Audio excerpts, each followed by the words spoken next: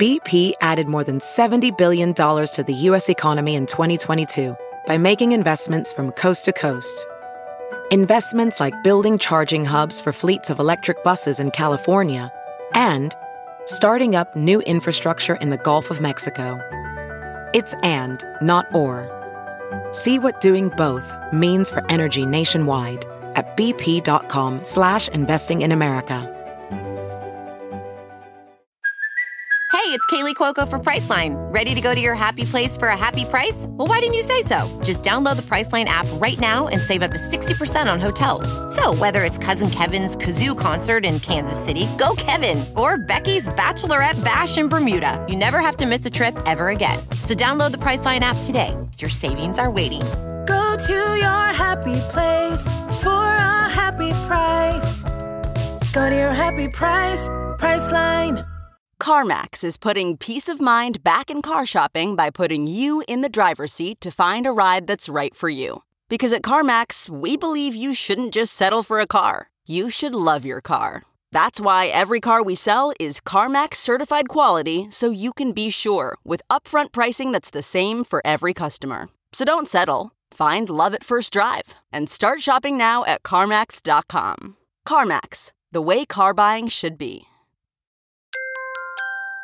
Now entering Nerdist.com. Hi, it's Todd. Okay, listen. I have some dates. Is everything all right? Everything is okay? Is something wrong? Okay, you know that joke. All right, I'm going to rip through some dates real quick, but do me a favor. Listen to this whole little pre-thing here, because after these dates, it really helps explain the show today. I'll get through these dates real quick. Here we go. On October 14th, 15th, and 16th, I'll be at the DC Improv. I'm in their side room. It's a ridiculously intimate evening, so that's what it's called. That's the name of it. And it sells out really quick because it's such a small room. Then I will be at PJ Ryan's on the 20th of October, and it's going to be a fun night there. And then I'll be at the Comedy Cabaret in Bucks County, Pennsylvania, the 21st of October. And did I mention that PJ Ryan's is in Phoenixville, Pennsylvania, October 20th? Okay, there we go. So there are all the dates. Now, today's show. How do I cleanly explain what happened? Mike, well, I don't want to over set it up, but Mike later the next day or right after the show realized, he goes, God, Todd, he was a little high. He got lost, and I smoke well, it wasn't really the after show because there was no after show. By the way, I say there's going to be an after show, but there wasn't. We just did one big long show. So Mike got a little lost because he was high. He doesn't smoke that often, and then he would just like. And then I probably over-explained things he was asking. He seemed to be argumentative, and it was always over the stupidest things. So going into that, I think it helps explain the show. Mike is my great, great friend. So although we get into these what I call silly, stupid arguments, it's not that big of a deal. I don't want to over-preface it, but we still had a great, great time, and he's very funny, and we had a good time. But maybe if you know that going into it, you'll understand. And then have fun. All right, bye. Thanks, everybody. And remember, I say there's an after show, but there isn't. So it's just one big, long show. All right, bye. Later, next week, Tom Wilson's our guest. We play some of the sketches that we got. Next week, we play some of the sketches that we got. Don't send any more, but we'll play some that we got. All right. Thanks a lot, everybody. Bye. Now you're hearing our jingle.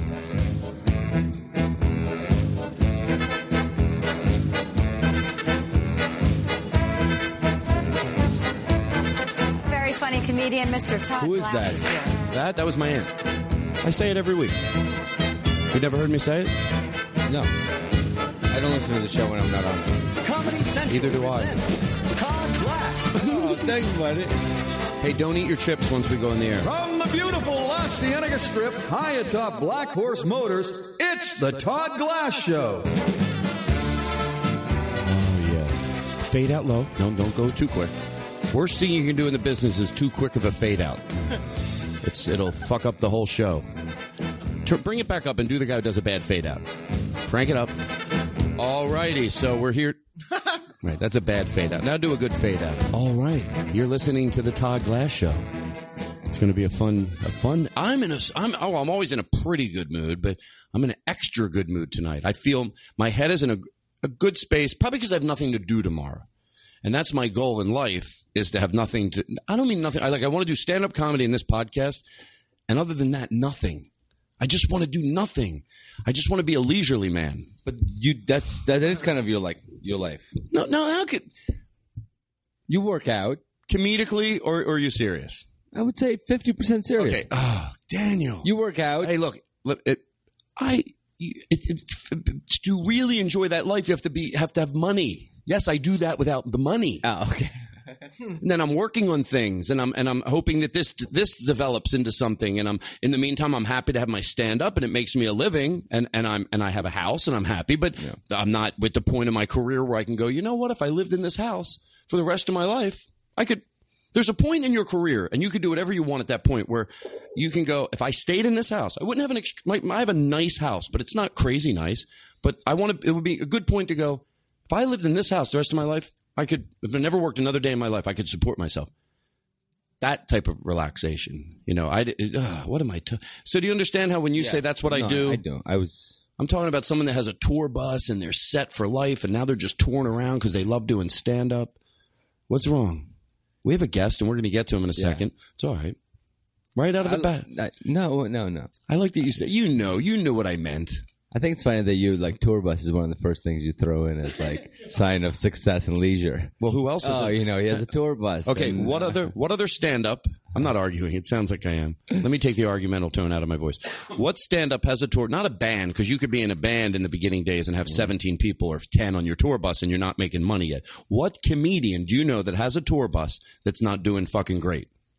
No. So that means that a tour bus is a sign. Yeah. Oh my God, Blake Wexler's over there, and he moved his chair, and 3 posters fell over. But I hold on one second. First of all, seriously, roll those back up, because that would kill me. The fact that you thought that I wouldn't turn over and look over there. It's okay though. When I like things organized around me, I also don't want someone to feel unwelcome. So it's my way of saying you need to fix that, but I'm not mad that you did that. As long as you're not mad that I'm asking you to fix it. But what he did was he was watching the show, 3 posters. They're neatly raveled. Not only are they neatly, folded, in a circle, whatever you call that, but they're leaning neatly against the wall. So he pushes his chair. They all fall over. And then he quickly turns around and thinks that I'm going to be able to do the show like that. And you have a book. What are you doing? How much crap do you bring in here, Blake? And you want to know why I call you Blake Edwards? Because I'm not going to learn your name if you can't treat me with respect. No, first of all, let me start. We're going to get to our guest in a second. It's exciting. He used to be my roommate. That is exciting. Oh, thanks. What? Turn his mic off. No. Fucking bullshit. On last week's show, I kept calling him. First of all, I kept calling him Graham, and then I would call him Blake Edwards. But it's Blake Wexler. Blake Wexler. We'll be right back right after this. No. Is that Michael Jackson? What do you mean? That impression. How did I do Michael Jackson impersonation? No, who was that an impersonation of? Who? That you just did. I didn't do an impersonation. When you went, we'll be right back. Oh, Johnny Carson. Yeah. We'll be right back. Okay. Did you really think it was... No, I was making a joke. I've never heard someone have to explain that they just did a Johnny Carson. I know, that's why I was joking. It was an obvious. I was the guy who didn't know. He knows. Are you picking your teeth? I'm eating. Great. You're eating. What do you pick your teeth with food? Is that a new trick? And then you eat the rest of it? All right. Welcome, everybody. I hope you're having a great day. I hope you're enjoying yourself. Go get into something comfortable, unless you're, I don't know, maybe unless you're on the bus. I always say on the bus. But people listen on the bus. Sure they do. All right. So here we are. And Mike Coman is my guest. And now, Mike, I like to give people's credit. You know what?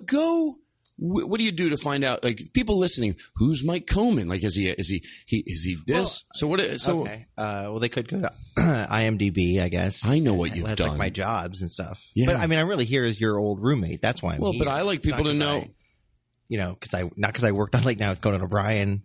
Oh, you did? For 7 years. Oh, Oh, you're right. You're right. You are here as my roommate. Yeah, you're right. Yeah, it's not. Yeah, exactly. It's not like I'm not here as the creator of Eagle Heart. I'm here as your old roommate. No. I knew that, Mike. Seriously, I knew you're not here. It's like, oh, I'm the creator of Eagle Heart and I work. Right. I get that. Oh my God, I feel stupid now. No, and produce. Exactly. I mean, the fact that I created. I'm sorry. I feel like it or head wrote for shows on Comedy Central. That's I'm here. That has nothing to do because with we used to live together for 5 years. Anyway, listen, if I ever hold my hand up, don't worry about it. It's all good. Okay. Mike, that's a great story. And when we come back, what if everything you don't think I'm going to do, I do, just like the worst interview would do, like pull up stuff. You go, oh, when we come back, we're going to get a little dirt on Conan O'Brien. We'll be right back. Desmond had a barrel in the marketplace. Molly is the singer in a band. Who's that? Desmond says to Molly, girl, I like your face. And Molly says this as she takes him by the hand. Yeah, Katie is fixing Mike Coman's microphone. Goes on. All right, fade it out. All right. So, Mike, is that your phone? Oh, thanks for having me, by the way. This is actually really fun. No, this is fun because last week, or I don't know how many weeks ago, because we're probably dropping this not on the night that we're doing it. We had Tom Wilson on, and I knew Tom since I was 15. So Mike, I've known since I moved, when I sort of not freshly moved to LA, but years ago, we shared a house together. It was me, you, and James, who wasn't in the business. No. We decided we were going to get a house together, and you said you had a college friend, James, who everybody loved James. Yeah, well, James and I were roommates. We were going to school in Los Angeles, and then neither one of us really liked where we were living. And, well, when you mentioned being a gentleman of leisure, that really kind of came from James because James his father was a British banker, and his mother... I don't know what he's doing. What are you doing under the table? Everybody wants to know. I swear to God, he was looking for a nut. Never done it's a professional show where you think people need your attention. You're going to dig under there for a nut. Your co stopped the show so he could look for a nut. Can I tell you something? You are going to apologize, and I'm going to apologize. Okay. Daniel Kino is a professional, and he would never do anything that was less interesting than the show or giving his attention to the show. And I think we cut him off before maybe he knew how interesting it was going to be. So we've done this before. It's a different version of it. We're going to be quiet, and I will not stop until you find the nut and let you find a nut. And maybe you're right. And let's see. Go ahead, find your nut. I wasn't sure what it was. Oh, go for it. No, I found it. I wasn't sure. Well, may pretend it's under there again. I want to do it in real time. Where is it? Throw a nut under there. Oh, you want me to reenact? Yeah, I want you to reenact to show you what would have happened if we gave our attention to you while you were looking for a nut. Well, all right, this I didn't realize you guys were going to notice it. I just kind of see something that's weird under the table. I'm drawn to pick it up. Is that what it looked like? I didn't exaggerate it. I just did exactly what you did. Now, it would be different if to imitate. I think people listening know what happened. We're all doing the radio interview, and then Daniel, digging for something he's got his foot under the table, and he's going, and he's going, and he's going, and he's going. So when he was telling me what he was doing, obviously I did it, and he goes, "Is that what it looked like?" I didn't exaggerate. It's not like I went under the table. No, he was honestly, we were being boring. I mean, here's what I don't want to do. No, we weren't. We were. We're talking about, no, it's all part of the show. No. It's all part of the show. All right. No, shame on you. Okay, but seriously, let's take a break. Run a vacuum cleaner really quick and get back to the show. Plus, Daniel knows how I am. I I need things quiet. I've never seen anything like that. What? Never seen anything like what? Just that it's a visual thing. The way he was looking for the nut was so intense. He was like furiously scraping his feet dropped on the floor. I was so unaware of what it must have looked like. I'm sorry. It was just the way if people were actually starving to death in a room and somebody thought there might be a nut under the table. That's how he was looking for it. Oh, God. Do you know what I just realized something?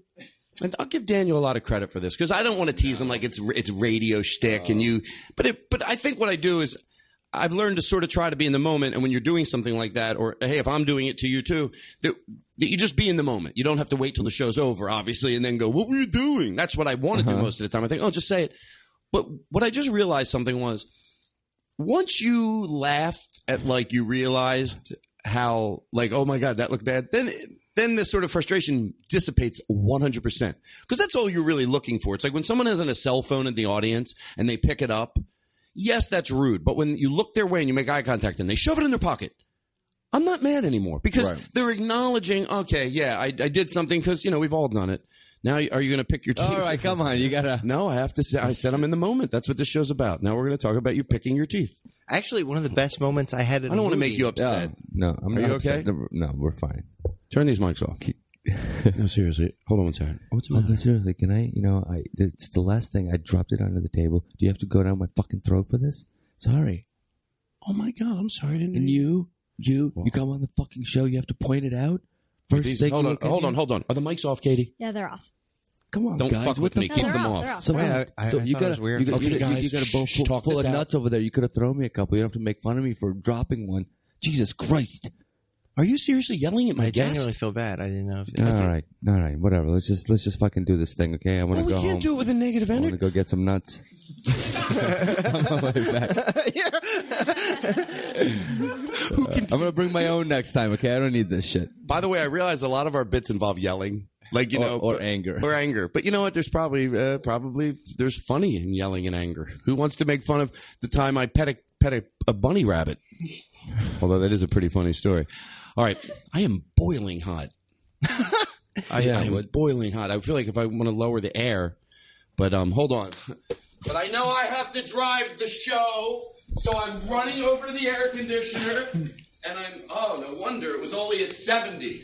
Oh, no. I got to have it at 68. I got the air down to 68. I have a fan blowing on me under the table. Watch your mouth. As my mother would say, don't touch that line. Yeah. Don't even. You met my parents. Someone said to me once that they pointed out when Pat Sajak used to have his talk show. I think Norm Macdonald pointed this out. He would always go, if somebody said something, he goes, I'm not even going to go there. Like, well, go ahead, go there. We don't, like he never had anything he for never, it anyway. Well, yeah, that's my stepdad would constantly say things that they were like, it was just like not an interesting thing to say. Like, oh, that candle's a little hot.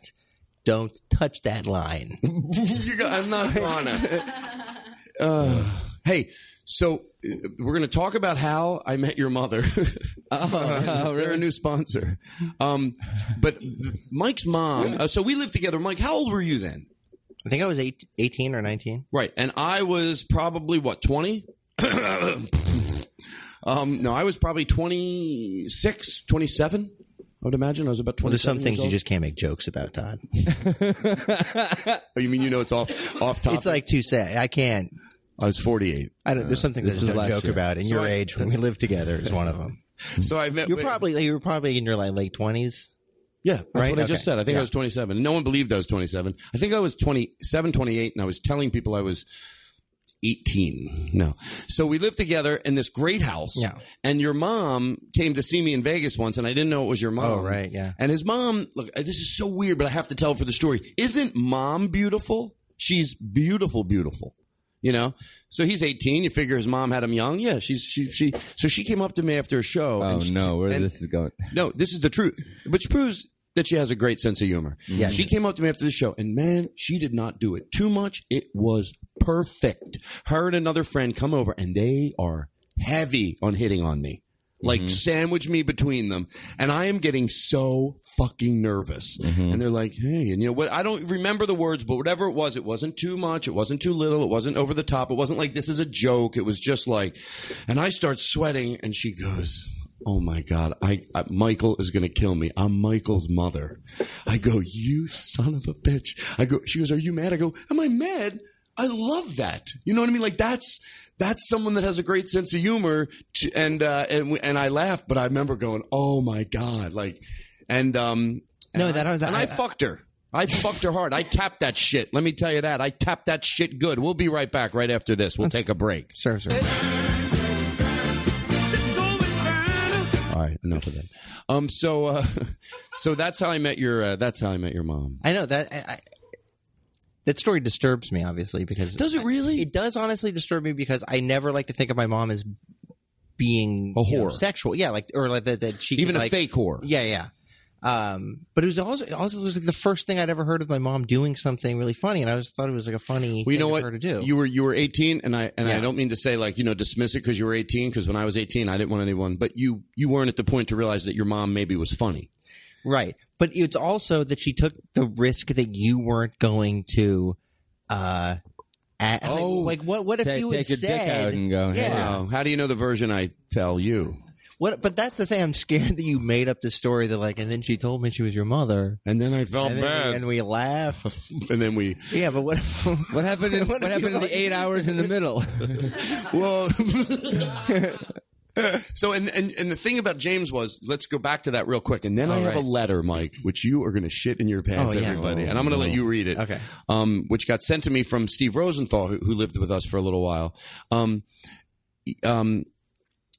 on. Oh, so James, I asked James one day. James was at Mike's age. They lived in college, and he was just like a worldly. He was very type of guy who might even wear like a leisurely, like a jacket with just like a what do you call it? A dinner jacket or something. He was very he would wear like his family crest on his blazer. But I said, what do you want to do, James, when you get older? Now, he was not an unmotivated kid, and nor was he not smart. He was very smart and very motivated. He's brilliant, yeah. But when he said what he wanted to do, it meant he wanted to make a lot of money, honestly, early, and then he didn't say all this, but I'm telling you that's what he meant. So I said, what do you want to do? He goes, well, my ultimate goal? I'm like, what? He goes, I go, what's your ultimate goal? He goes, my ultimate goal is to be a leisurely man. He's 18 years old. I go, what's he said gentleman of leisure. A gentleman of leisure. Yeah. Right. A gentleman of leisure. Yeah. I go, James, That's what is great. a gentleman of leisure? And he told me, he goes, well, it's sort of a guy who's made his money, and he might wake up in the morning, read the paper, get a cup of coffee, and then he would walk to the farmer's market and get a fresh piece of fish, and he would bring it back, and his chef would make it for him. I go, I think I want to be a leisurely man. Who doesn't? I know, but it was amazing because he leapt all the way past his career to when he was done working. That's what his dream, that's what all his plans were about after he had finished making money. This piece of fish he was going to take home every day. And then he talked about it all the time. Actually, his biggest dream was to ride a horse into town and carry back like a whole fish. Oh, shut up. No. If he Yeah. really got into exactly what he wanted. Now, let me ask you this. Maybe there's no answer to not everything has an opposite word, but what's an unleisurely man? What would he want to do? Sort of a little bit here, but what the hell? Well, I think that's just like a fat, sweaty guy who has to work for a living. Like a day laborer. Yeah. Oh, that's it's sad. most people. I think James, in all fairness, I respect him because he was honest about what he thought, but he was a snob. No. Yeah. Now, do you guys still talk to James? Do you I know did. if I did. he's I went to a his wedding. I love James. Gentleman of leisure? He's going to be. I mean, he's doing good. He's unbelievably successful. He did get married recently to the girl. Well, look, that's too personal. What? No. No, I was going to say I met the girl that I met. Yeah. The same girl from like 4 or 5 years. No, they're a very nice All right, couple. So listen. So we lived in this house, and all we would do were bits, and like I like to do on the show. And I remember the one bit that it ended up being the bit that in Todd's Coma that Ben Stiller did. Oh, right. The insulting each other. We were just in the kitchen one night, and we would just smoke pot. That was my favorite thing to do. Stay home. And it was just a great house. Like everybody in the house had the great, it was me, you, Steve Rosenthal, James, and we would just smoke pot and just do bits till, well, nobody ever. Do you want to tell people who Steve Rosenthal is? Steve Rosenthal is dead. Oh. And it's not important to waste any show. No, Steve Rosenthal. Tell that great story, the firefighters. Oh, well, Steve Rosenthal used to play piano he moved out to L.A. to do stand-up comedy. And then to pick up money, he would play piano at the Comedy Store as the acts were going up and down. And honestly, because I know Steve, he did not know his mic was on. And there was I think enough time has passed for me to do the joke. And a comedian on stage goes, hey, whenever there's whenever there's a cat caught in a tree, they always call the fire department. What are they afraid? The cat's going to combust? And Steve doesn't realize his mic's on, and he goes, no, they call for the ladders. And it went through the whole house, and the whole crowd laughed. But for the ladders, it's like one of those bits you could deconstruct in a half a second. You know what I mean? Like, why would they call the fire department? Yeah, exactly. Anyway, there's that, and that was fun. And then so Steve, he lived with the hand. So yeah, and then he lived in the house. We'd do bits, and the one bit was where we were just sitting around, and I go, "Hey, Mike, I have a great idea for you for a play. It's about this guy, and he's like, whatever. Oh yeah, I'm working on this new, musical. It's called The Piece of Shit Who Invited Me on His Radio Show so I could give him a ride home afterwards. Oh my God. And the guy never actually, he gets it, but he never acts offended because then that would let the other guy win. He would be like, oh my God, I really like it. I really like it. Hey, do you mind? Oh my God, I shouldn't do this to you. Never mind. It's not right. Do you mind? I'm writing a play. What is it? And I think you could star in it. Really? I think you could. It's about a guy, and he calls up the day, like they're doing a radio show, and he calls up, can I get some vodka? Oh, we're going to drink. It's that type of show.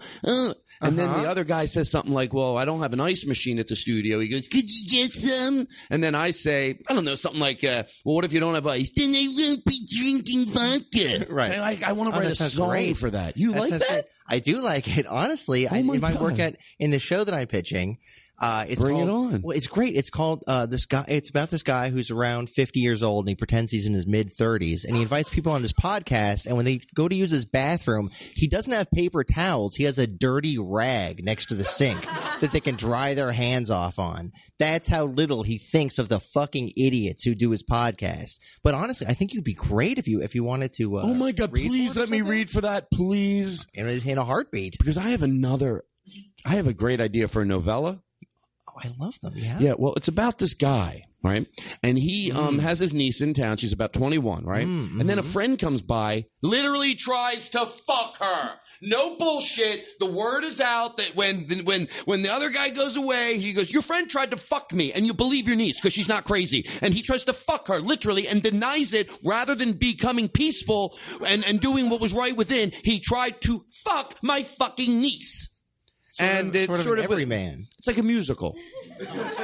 Gentlemen of Leisure. It's called Gentlemen of Leisure. And we'll take a break. We'll be right back right after this. We'll take a break. Lots of laughs, lots of fun, lots of stuff for everyone. Gather round your radio for the Todd Glass Show. Your whole family will have a blast listening to his podcast. It's time to start, so here we go. The Todd Glass Show. The Todd Glass Show. The Todd Glass Show. All righty. There you go. Nice little break music. You like those jingles? Did you like that jingle we just played? I did. Honestly, I'm impressed how professional the show is. Well, that's the way I fucking do things. So Mike, our old roommate, Steve Rosenthal, found a letter and he emailed it to us.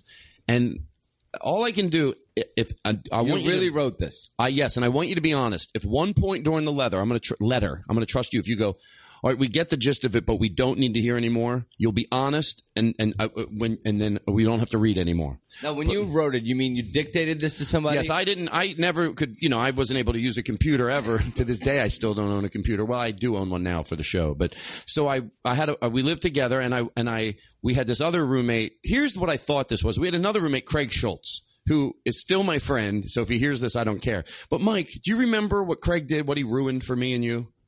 The enjoyment of what?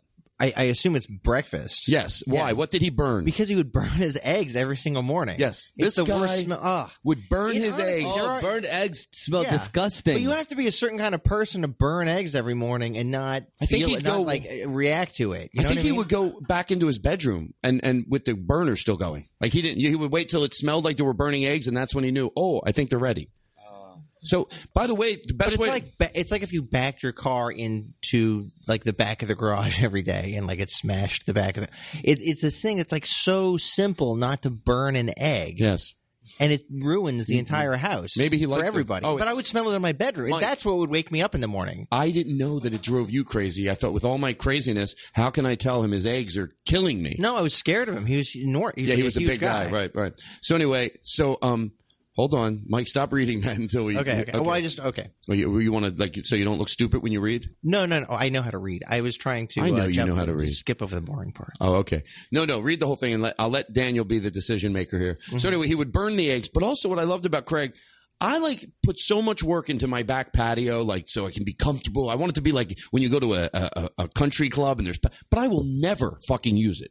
You will never see me back there. I want this unbelievable atmosphere that I can relax. But I will never, you'll never come over to the house and see me sitting on the patio chair out back reading a book. Mm-hmm. When I have friends coming over, I'm looking out the window. I'm walking down to the end of my patio, my front walk, so I can see if their car pulled in. I'm just dying for people to come to my house. That's why, the joke that I do, Daniel, that I do a lot when people come over, and they all laugh the minute they see me doing it because they know it's a bit. When I see them coming, this is what I really do. I look, I see the car pull up. I run onto the sofa. I put a robe on over my clothes and I read a book and I act like I'm just into it. And when they knock on the door, I go, oh my God. And they crack up laughing because they know that's never fucking happening. I'm never lost in a book when I'm like, where are they? Where are they? They said they're going to be here soon. They said they're going to be here soon. So anyway, Craig would relax. He would burn those fucking eggs and sit out back, slurping them up and reading the paper and putting the toast in the yolk. Ugh. Part of that I love, and the other part with him, just the slurping and the eggs and, So anyway, I wrote a letter to everybody. It was really just, this is the way I remember it. This was to just Craig, but I didn't want to tell him. So I said, hey, everybody. And I went to everybody. I would go into Mike's room. Mike, I can't take Craig anymore. You got to help me with this. I'm going to write a letter, but I'm going to say it's to like everybody. So guys, don't be offended. I'm even going to include me. The part where I include myself, it's bullshit. Okay. So, honest. I have to say, first of all, this is serious, but like living with you, people don't know this. It was wonderful because you are, you like make furniture. You're the reason the house was clean. You're the reason we had nice things. Truly. No, you put down the carpet in the house. You bought patio furniture. You bought fireplaces for the backyard. I just want people to know that when I'm reading this letter, that you are sort of the reason the house was nice to begin with. And you know what? I appreciate that so much. I really do, because even at a young age, the truth is we all got along really well. Yeah. We really did. It was crazy. It was a lot of fun. And even Craig, that we're teasing Craig, we still love him to death, and he was just Craig. Even at that, there was never any fights or anything. We really got along. So the fact that I could be as, I'm pretty crazy clean, at least, everybody respected it. Everybody enjoyed it, and we really did. We had a really cool house. Even for me being 27, 28 at the time, you don't have a house. That was the first house I had that I felt like my parents' house. Matter of fact, people would come over and go, do you live with your parents? Because, your first home you try to make nice. You have a picture and your first sofa. But this home, I think it's because my mom...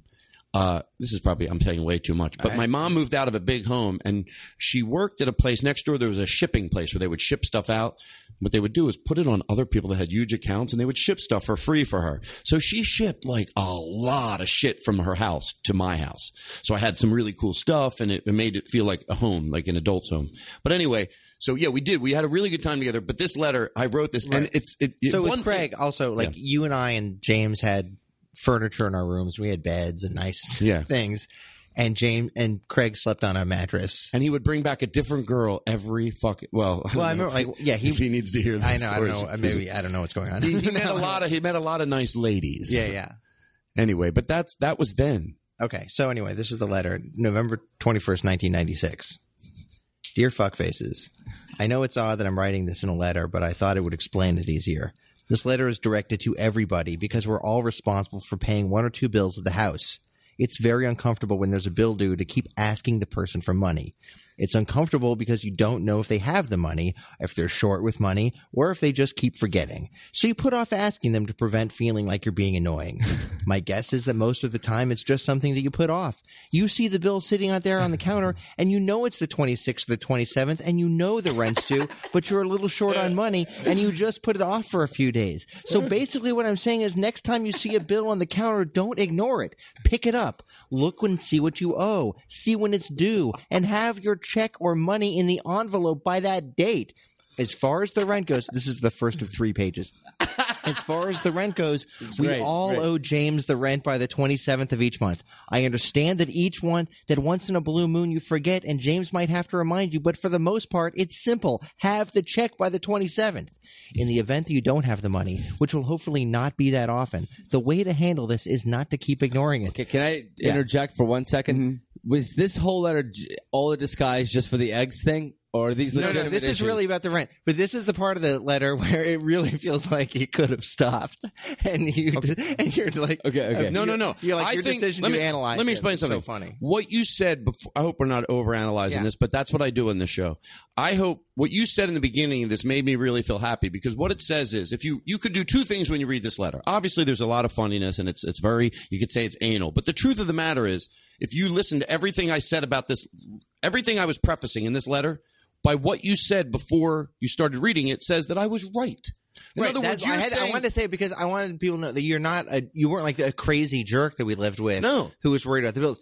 That you're sort of responsible for everyone having any kind of quality and by the way, of life. You forget, because I say that in the letter. Yeah. I say that in the letter. I go, well, you'll see what I say later in the letter. Okay, just keep reading. Okay, anyway, by this point, you've already told people it's like really simple. Just try to pay the rent on time. But there's more than that. Okay. We talk about everything. Dishes in the sink. Okay. In the event that you don't have the money, which will hopefully not be that often, the way to handle this is not to keep ignoring it, which I think we subconsciously do out of embarrassment, and then go to the person and explain.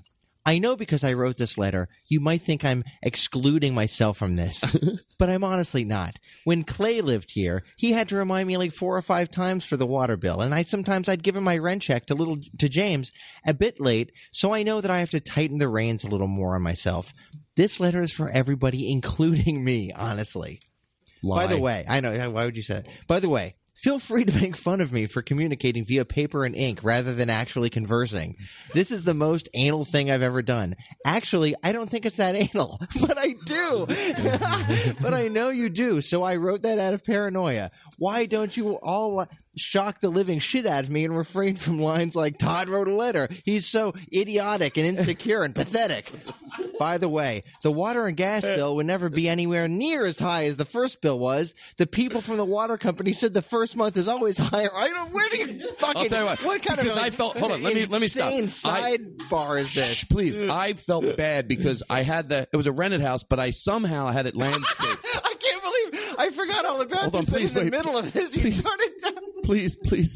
So I had the house landscaped, and I put sod everywhere. I didn't even have the money. I think I got my first credit card or whatever. And then I had sod. So the water bill was so high. It was like $380 because I was watering the sod. So anyway, so go ahead. Okay. We won't interrupt it again. So you've just been talking about the rent. By the way, the water and gas bill would never be near as high as the first bill was. The people from the water company said the first month is always higher on homes that are newly landscaped, plus the initial fee was tacked on. The guesstimate on our future bills will be about $15 a month. Each. As far as the housekeeper money goes, she's been coming pretty consistently. For any week she doesn't come, this money will be split up and subtracted off the gas or water bill, which I'm responsible for, or used for cleaning supplies. Last but not least, the kitchen. I know that I probably like the kitchen cleaner than the rest of you, but it's not really a majority rule situation. This is something that I explained to everybody before I moved in because I know how clean I am, and I didn't want to move in and be uncomfortable in a home. If my meticulousness seems to only be a pain, this might help you deal with it. There are also positive sides to my quirk. If I was the type of person who didn't care about the house being so clean, I probably wouldn't care about calling the plumber when something's wrong, making sure the yard's taken care of, getting everyone's blinds, taking care of getting furniture, dealing with the owner or the housekeeper, buying cleaning supplies like vacuum bags and all the other little things that nobody has to worry about. I'm not saying you all do flips over this stuff, but I'm saying that I think in a way we all like having a house this nice. And I'm not asking anybody to do that much. No one has to vacuum. It's not like I'm coming home saying, why didn't anybody dust? Or can't anybody clean the kitchen floor? Actually, when it comes to cleaning, none of us have to do one single thing ever in the whole time we live here, except clean up the stuff we cook with. Okay, stop. Yeah. I'm going to, for anybody out there that has a roommate, it is frustrating. And there's people that are going to make fun of me, which it's okay, they should, because there's something humorous about how long this letter was. But there's also the serious part. If you're listening, that dish thing will fucking be the death of you when you have a roommate when you're younger. Because you know what? When they're not even in the gray area, they always have a goddamn excuse, and it's And I only reason the frustration now is because when I think of somebody else, or I see Blake over here, you live with somebody, and I remember back to like the frustrating part is people always go, "Oh, I was gonna do it to my what? That's what I want to do." We had a housekeeper. So what I was trying to say, and in hindsight, I think at a time of calm, you could go, I was right. No one had to do nothing, except clean up their dishes. They're in the kitchen. Their bedrooms were their bedrooms, the kitchen. So you can't fucking do that. So right now, if there's someone out there and someone tells you, oh, you're leaving dishes in the sink, here's what you do. You fucking clean them. Stop the bullshit. Okay. You're killing somebody. Reading this, though, there's one thing you're not taking into account, which is that when you're living with somebody and then they tack a 3-page letter onto the refrigerator to tell you about paying bills on time and how to keep the kitchen clean, you're not thinking about putting money in the fucking envelope, you're thinking that the person's out of their mind and that they don't understand how to communicate with anybody, and that you shouldn't they might be dangerous. Let me ask you, and I'm going to really be. I'm not kidding. I'm starting to remember all this stuff. But let me ask you this: what's funny about that was, I don't remember you to us ever having, even in your synopsis, even if your memory of living back there was like, no, it was a great place. I never had a problem with you at all. No, I was. So why it's funny that you're making. Hold on, I don't want to act like I'm being defensive because this whole thing, I love talking about it. But it seems like that letter was just written for Craig. So here's my point. You two were proof that we did it. Even at a young age, when the rent was due, it's funny because I would expect it from you. Right. You were 18. It's like, you got it. Put a fucking rent check in when it's due. You and James, I'm not just saying this in hindsight. I never had one problem with you, which proves that it's doable. If you pay your rent when you're 18 years old, you're always going to pay it. I mean, that's... But you guys, why did it seem like you didn't have excuses ever? Like, everything that was to do, you're like... Do you know why? Because we were in college and our parents gave us money. And what about the dishes in the sink? How come you guys were always just like me with that? You're like, yeah, you cook, you make something, you clean it up. It seemed like... I don't know. That's just how you're supposed to fucking do it. You're supposed to clean up your dishes. Yeah, but now it seems like you were making fun of me before. I'm not making fun of you, but what I forgot was that when this came out, we weren't having conversations about, like, boy, we should really clean up the place. Todd likes it nice and clean. Where we realized, like, what is this? Like, who is he that he does this? Oh, now you said it. Now you were saying in hindsight, now that you're older, but back then, would I make you go crazy? You wouldn't make me go crazy, but you are like a fascinating person. I don't know deep down inside what drives your motor, because it's you get so passionate about something like that. Like, this is a 3-page. Like, okay, finish reading it. Should we finish reading it? Yeah. Okay. So if you could please try to respect this one rule, I'd appreciate it. I understand that this doesn't bother everybody as much as it does me, but it is nice to be able to go into the kitchen and be able to cook without having to clean up a pan or someone's soapy dish. I know it's easy to say, Jesus, Todd, just relax. It's only one pot. It's just a mug. But once one person leaves a pot in there, everyone else decides that it's okay. And then 2 days later, ... Believe me, when I come home and I don't want everybody to be uncomfortable. I don't expect everyone to cook and then instantly clean it up. But what I'm asking is, after you're done casting, what the fuck? Eating. After you're done eating or watching TV, clean up your mess. I should stop here and remark that Steve Rosenthal is laughing uncontrollably as he types this because he finds it very amusing that I can't express a thought without first stating every possible thought that the reader could have and having an answer for it. But the reason that I'm writing this is because I'm uncomfortable with reminding everybody, but we have all something that we'd like to have respected. I know my bad habit was eating other people's food, and James probably felt a little weird about bringing it up to me. And it would have been easy to call James anal or tell him to relax, but James actually had a good point, and I respected it. Again, I want to reiterate that when I walk in the door, I by no means expect everybody to feel uncomfortable if the sink's full of dishes, and I don't want people to stop what they're doing and clean up just because I'm home. Yes, I did. But basically, try not to go to sleep and leave it all in there, or go out and do your daily stuff saying, I'll do it when I get home. I know it's easy to say the house is supposed to be lived in. It doesn't have to be like a hotel.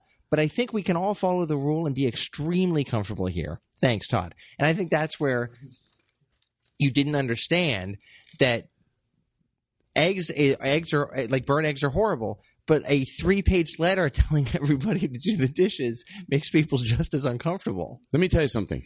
I'm going to defend myself here. Yeah. Sometimes, like when you first do the show, what happens? You think, oh my God, you don't want to be like, you want to have everyone agree with you in the room. So if you think the whole room isn't, you just take a false public stance, or in front of, you go, oh yeah, maybe I was. No, the reason I don't think I was is because, and I'll tell you why, and I still own it, that I was very honest with everybody before we moved in. And what I didn't do, I would not sit here and go, I told you all I was clean. Right. No. You don't do that. That's not enough. That happens all the time. That's how roommates end up being so on different pages. They casually go, yeah, are you pretty clean? You're thinking about moving? Yeah, I am. There's 8 million versions of clean. I told you guys that and the fact that I remember, it sounds like I have an argumentative tone, that I really do remember you and James, it was great. If you were 18 and you could do it, look, right now there's people living together, and it is a little rough when somebody is just not even in the gray area. Like, the bills, pay the fucking bills. And if Craig had to be 30 at the time, you guys are 18 and you do it. So I think there could have been harmony there, and but it did drive you crazy when you came home. And well, yeah, I mean, you were a good influence because you were a little older than we were, and you paid your bills. Like you could have been like a sleazy guy, and then if we lived with you, like we would have been sleazy. I think we were kind of just doing what you did, to be honest with you. Because that's how I wanted, like our role model. I say I didn't want you to be uncomfortable, but the truth is, I love nothing more than walking up the front walk and seeing people scurry. That's exactly what it was. I was. It is exactly the same with my girlfriend now. I'm terrified. Like, if I heard her key in the door and I have not put dishes away or have not made the bed, I'm so scared of what will happen. And it was the same thing with you. Like, I just wanted it to be pleasant when you got home. You know why I thought I was being fair with the dishes? Why? I remember saying this. The truth is, I'm not even joking. I would like the dishes cleaned before you eat. That's how I cook. Yeah. I get it already, then I clean the dishes. So after I'm done eating, but I am normal enough to know that is that's, even though there's other people listening going, I do that too. That doesn't mean it's very normal. It's not. So you would think, well, right after you eat? No, yes, that would be my first maybe normal stop of what I would wish. The first one is what I do. I get it. No one else is doing it. Right after you're done eating, I would go, that's not. So then I thought, I remember the rule we made after this letter was like, look, really just try to do it before you go to bed 99% of the time. But the 1% you don't, you got to do it in the morning before you go off to work. Hold on, let me finish, because I know there's people listening that relate with this. And right up to now, what I said was really fair. There's different stages. You got to give people more than, not exactly what you would do. Mm-hmm. But I thought it was fair after all that. At least do it in the morning. That's like going, so you didn't want to do it after you ate. You didn't want to do it after you watched TV for 2 hours. Wake up in the morning. That's the first time when I would go, no, you come home and someone left it. Oh, sorry, I got up late. No, and you're like, now it's hard to remember back that. But as soon as I start talking about it, it interrupts it. And you walk in and you're like, what the fuck is wrong? And I'm right. So if you're listening to this, now it's different with you and your wife. It's a little different situation. You have a different type of relationship. You have to find a happy medium, right? No, I think it comes from the same place, honestly, which is that, do you think you have control issues? Because my question when I lived there was that there's 4 guys living in a house together. And obviously it takes an effort to keep the house clean. Well, let me ask you a question. Don't pigs have control issues too? Yeah, why does it have to be a control issue? Why can't we establish that a clean sink is the norm? That's funny. I think it is. I think it's. But like, you're taking a weird stance for someone. By the way, I'm not taking a weird stance. I'm asking about you because I think you were right about the house being clean. It should have been clean. But I'm like, you're so passionate in this letter, and the way you felt about it at the time was like you felt like you had this image of the house and the way you wanted it in your head. And if it wasn't like that. Well, let me say that. That's a good question. I'm glad that Daniel, I think, half went to. By the way, when you say go to my defense, it's not. This is. I like this. I like this because I'm the same way, and I get as angry. I'm not asking because I disagree with you. I'm asking because I want to know. It sounds confusing, though, doesn't it? No, but I'm asking because I want to know more about you because you're fascinating to me. Let me explain that. So when you say, do I have control issues? I know it would be so easy to go, no, I don't. But I think probably the educated answer to self-therapize yourself, not therapy. You know what I mean? Like judge yourself, analyze yourself. I bet I do. But I don't know if in that sense, like you were saying, like if you come home and the chair's moved an inch to the left and that stuff. Right. I think so. At what point, like I said, I went through the thing with the dishes. Like, okay, if not, then I think the other person has control issues in this situation. It's got to flip. It's too easy to go, you have control issues. But really try to think about this, not in a silly way. Now, hold on. And I want to over-preface it. Right. I'm not talking about because I want the dishes cleaned up before you eat. That I even said that's fucking ridiculous right after you eat. Probably still, some people do it. Doesn't mean it's normal. But I think by the morning, if you're going, look, you're even saying, first of all, let me make this really clear. I'm going to overtalk. I would never go to bed and leave dishes in the sink. Maybe once a year. I'm so high that I can't even clean them. But I get it. If you're going to live with other people, you can't have it like that. So for me, by the time I say at least in the morning, I'm being really fair. If that person doesn't think that you're living with it, that's fair, then they have control issues. Think about it. What are they controlling? They're controlling an environment in a house to not have harmony. No, absolutely. And they're being a bully about it. You're completely right. And I wouldn't impose like my dirty dishes on you because that's the way I want there to be dirty dishes. I mean, your argument is easier because it's easier to argue that people clean up their environment the same way it's easier to argue Yeah, people. We're all watching the Prohibition. Ken Burns' Prohibition. It's easier to argue for Prohibition because there's a moral high ground to it than it is to say that no, people should be allowed to do whatever they want to do, because that affects you more negatively than me cleaning up affects me. Yeah, I mean, yeah, it's so easy to say, people love doing that, like, and hey, look, Craig is an adult. I'm sure now he could even, well, he was an adult then too, but go like, hey, just relax. But you know what I noticed? People say relax when in that area they're not maybe as intense as you. Another thing is when you're a neat freak, as you are, and I think I am too, people will take advantage of that after a while. How do you mean? Well, because there's a lot of cleaning up that you do that you don't mention.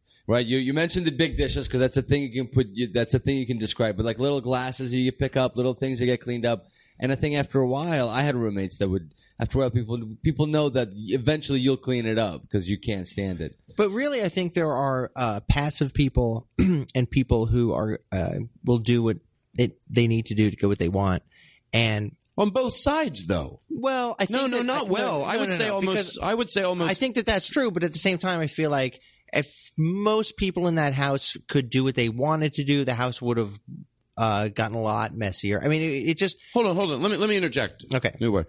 And by the way, I know this. On one hand, you could be like, "Oh, this is the weirdest, silly argument." I know. We're talking. Who cares about this? But. No, you know what? I disagree. I think, especially if you're in Americans care about this. No, I really do. Maybe I don't think I'm being delusional. You either have memories back to this, but you know what? For the two people that live together right now and happen to be both listening to this show, it's interesting. What I'm saying is, and again, I get the ridiculousness and the silliness. I'm talking about it like it's changing a law.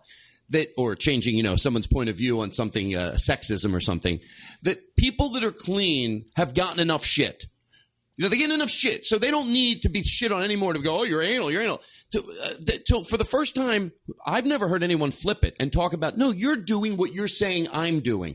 Not because you left a mug in the sink, but if you go back and you live with someone, and you're not on the same page. I get it. You would leave one mug, they would leave two. But dishes and pots, you had dinner for 6 and it's all in the sink a day later. Mm-hmm. Dinner for 6. You had your family over. You had dinner for 6.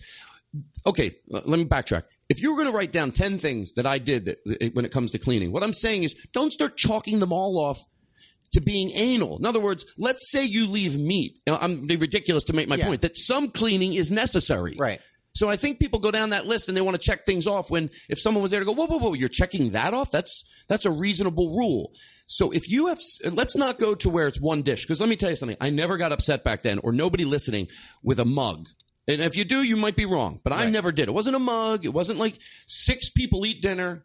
They go to bed. They wake up. You go out the next morning. Go, please, when I come home, let that be clean. And they're already left and it's there. That person has control issues.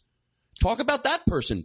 In a second, instead, because you seem to go back to the person that's clean. What is that person? Who are they, and what are they doing? If somebody was like pathologically leaving a mug out just to bother you. No, not a mug. You're misunderstanding. Okay, I understand. Like 6 days of dishes or dishes. Yeah, what is that person? Talk about them. What are they?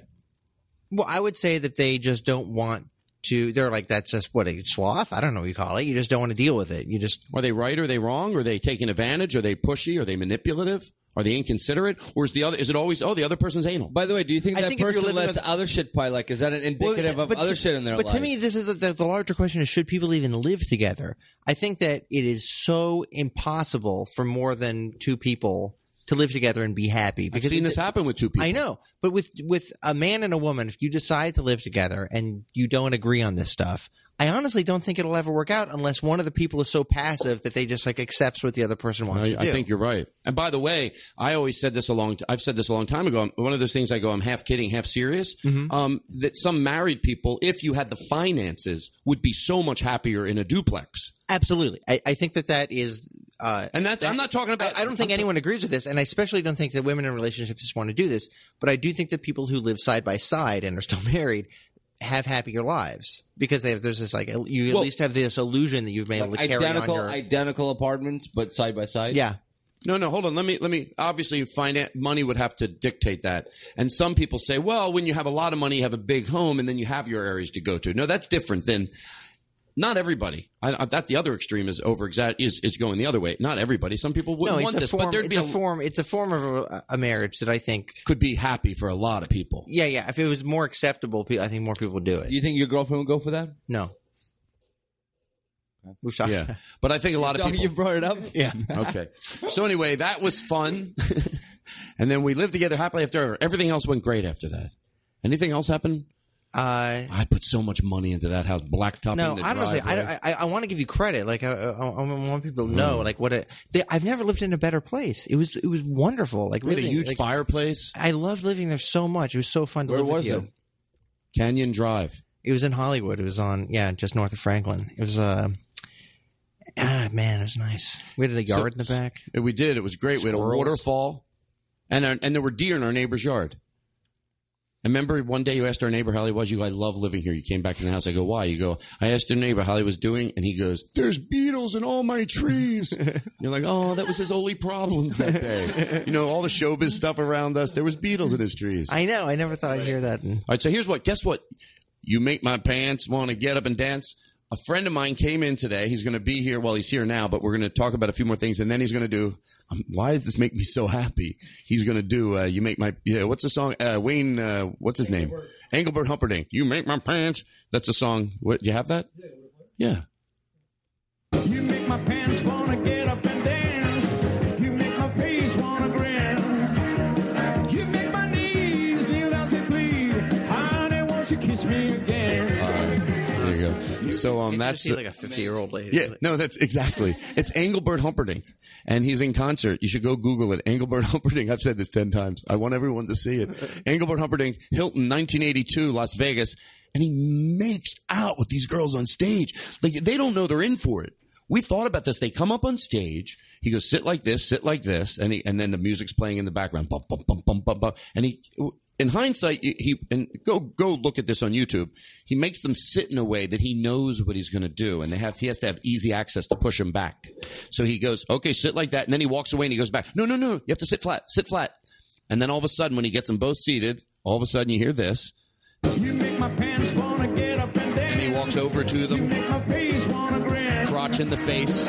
You make my knees. Then he starts pushing them back, head to the floor, backing out. Mac, like lips around the. And we thought if you went to a show and your girlfriend went up and did that, the answer might be it's so absurd I wouldn't care. I would break up with her. I don't know if I'd break up with her, but nobody like ran on the stage. Unless you filed a police report. No, the girls liked it. I know, but what if their date was in the audience? Would you say stop kissing my girlfriend? Well, that's what I thought. First, I thought the last thing you want to do is nobody that thinks they're controlling. Don't worry, there's a but at the end of this. Right. Nobody that's controlling in a relationship ever thinks they're controlling. So I really thought about it. I went, it's absurd. It's in Vegas. You go up on stage. Don't rationalize controlling because a controlling boy. Hold on. Oh, okay. Sorry, you said yes. Yeah, okay. A controlling person doesn't know it. You might sit there and go, no, this isn't that.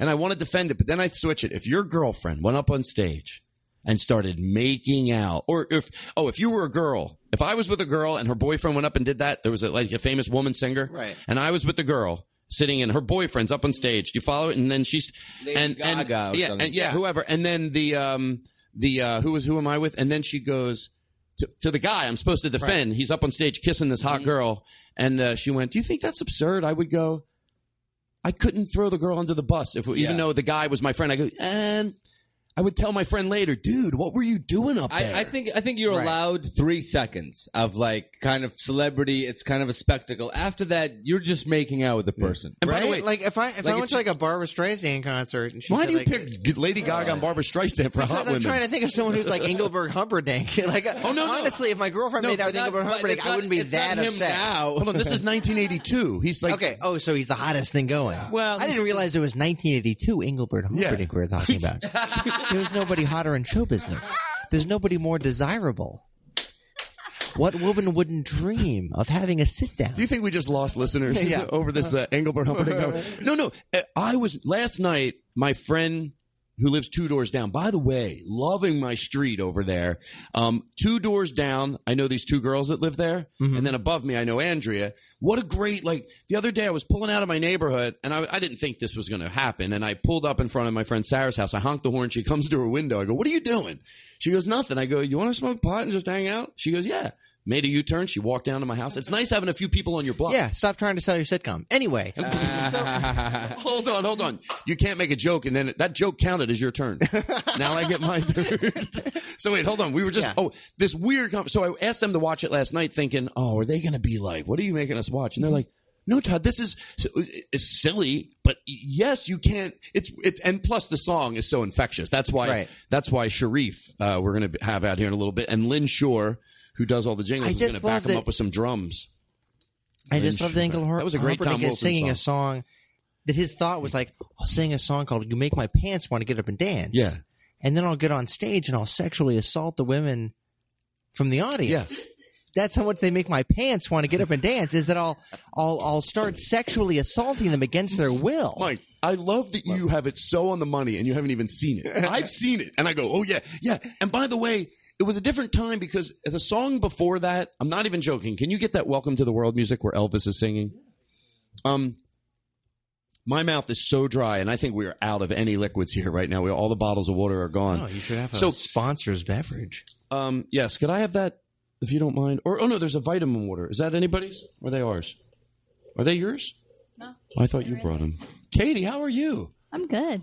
Guess I feel like I haven't talked to you or Chris the whole show. Like even, because I guess, I don't know why. That's okay. How you doing? I'm good. All right. And anything happened? Did you name one? This is a good thing we're going to do from now on. When I was younger, my family would do this thing where you went around the table and you had to say one nice thing that happened to you that day. And we learned it didn't have to be gigantic. In the beginning, we thought it had to be monumental. For a while, I tried to go, do I have to play this game? And my mom would say yes. I go, because if you didn't make me, that would have been one nice thing that would have happened to me today. Do you understand? Yeah. Oh, Jesus. It's great talking. Just being on this podcast is the nicest thing that happened to me today. I'm going to take that as a compliment. I think you mean it. You're enjoying yourself. Yeah. There you go. Oh, no, never mind. This piece of banana. No, you can't. This is, right, oh my God. Don't eat into the mic. Don't even. Part of the bit. We lose. People get upset. And then, you know what? They're right. I don't want to make fun of people that complain when you eat. You know why? They're right. Mm-hmm. Something nice that happened to you today. You bought me Mexican food earlier, and I was very hungry, so that was very nice. And you enjoyed it? Was it good? It was very good. Chris, anything very nice happened to you today? Yeah, I got coffee. You're talking about is this how you insult me, the both of you? Yeah. Oh, I asked them what happened nice. They go, oh, you made me get you lunch. That was nice. And then he goes, I went and got you coffee. And what happened nice to you, like today? Oh. Something could be so simple. Once you start thinking this simple, you'll start being able to go, okay, something did nice happen. Could have been a call you got. It could have been a bill was less than you. Something was good. And it has to be serious. We don't joke during this time. No, Lynn? I'm not joking. Lynn? I found a puppy. You swear to God? In the alley. Is that true? Crying, and I saved it. Well, that's a nice thing. Is your wife letting you keep it? No. All right. And Sharif? She's what? She hates dogs. She sounds like a cunt. There you go. All right. Why? He spent because it's been 3 years since my accident, so they kind of took that off. Oh, that's nice. All right, enough with that shit.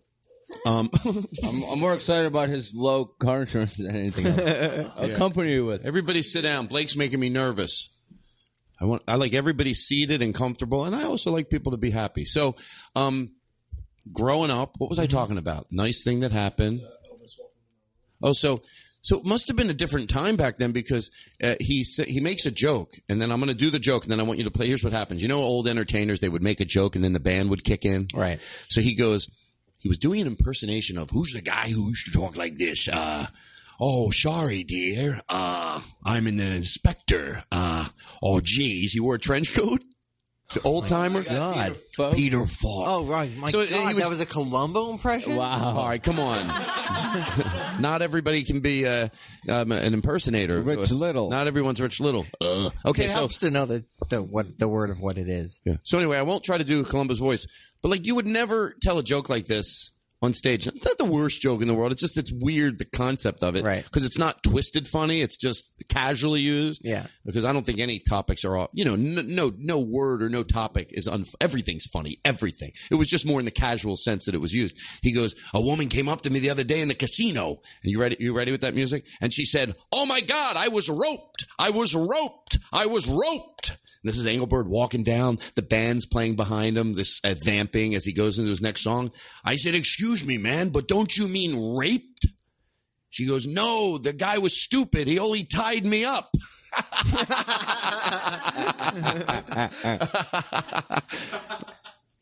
Oh, you. It's all right. I don't want to do that. No. I don't want to do that to him because, what do you mean it's playing? No. First of all, it's not playing if we don't hear it. Oh, you mean it's playing in there? No, there was like 7 seconds of silence. Well, let's do it again. What kind of operation is this? No, it's all right. I don't want to make him that guy. Going? I don't want to. You know what I mean? You know how on radio the guys. It's so uncomfortable. I'm going to watch someone get fired. Mike, you ready? Oh my God. Can you do it again? I feel bad. I took the I took the stance of like. You know why I don't feel bad? I feel good that people listening will either agree with me or they'll go, "Why was Mike doing that?" And that's the beauty you remember. They'll be like, "It did seem." Someone will bump into you and go, "Nothing," but if somebody goes, "I thought the same thing." He was like, he was the opposite of that person, but he defend. Why can't I talk like this when we're doing the goddamn show? Yes, you were the person that was. You know what I'm saying, don't you? I just thought you were the person that was awesome, proving it could be possible to be awesome, defending the person that isn't awesome. You thought you needed to defend them. They don't need defending. They have been pushing everybody around for the last. I'm not saying there aren't the people that overly clean, but when it comes to the scales, people. I said this as a joke once. I'm like, no one ever goes over anybody's house and goes, "Oh my God, you really are a pig." Oh my God, you really are. You have like OCD? Right. And then when something else comes up, re-say it. Yeah. Like, if you're at someone's house and you open up their cupboard and you've already told them how clean they are, like, you have OCD, and then they see how organized it, they go, you really do have OCD. But when if they really think you have a problem, why is it free range to make fun of it? You would never get into someone's house, your first look, go, oh my God, you really are a pig. Right. Let it go, open their back door and see dog shit all over, and ever go, oh my God, you really are, like, you're a pig. Right. You're a pig. You know what I mean? So it's like, it's weird that. No, you're completely right. It's just, it's the same. There's like a condition. It's like it's all right to make fun of it. And sometimes, by the way, they deserve to be made fun of. But I'm saying they're not always wrong. Okay, let's go. You ready? I like that the lady, the rapist, establish that I love you. Okay, the rapist. We're not on. Joke is that? Are we on? I'm gonna edit it out. No. Here's what happened. Maybe leave everything in that just happened. We having a hard time finding the music for Welcome to My World. So as we took a break, we started re-talking about the house cleaning thing. Right. And I think maybe we brought some more clarity to it. So we're leaving it all in. Now we're ready again? Okay, so here we go. So now we don't have to erase any of that. Well, we can tighten it up a little. Yeah. Tighten it up a little, but leave this part in that I'm saying right now.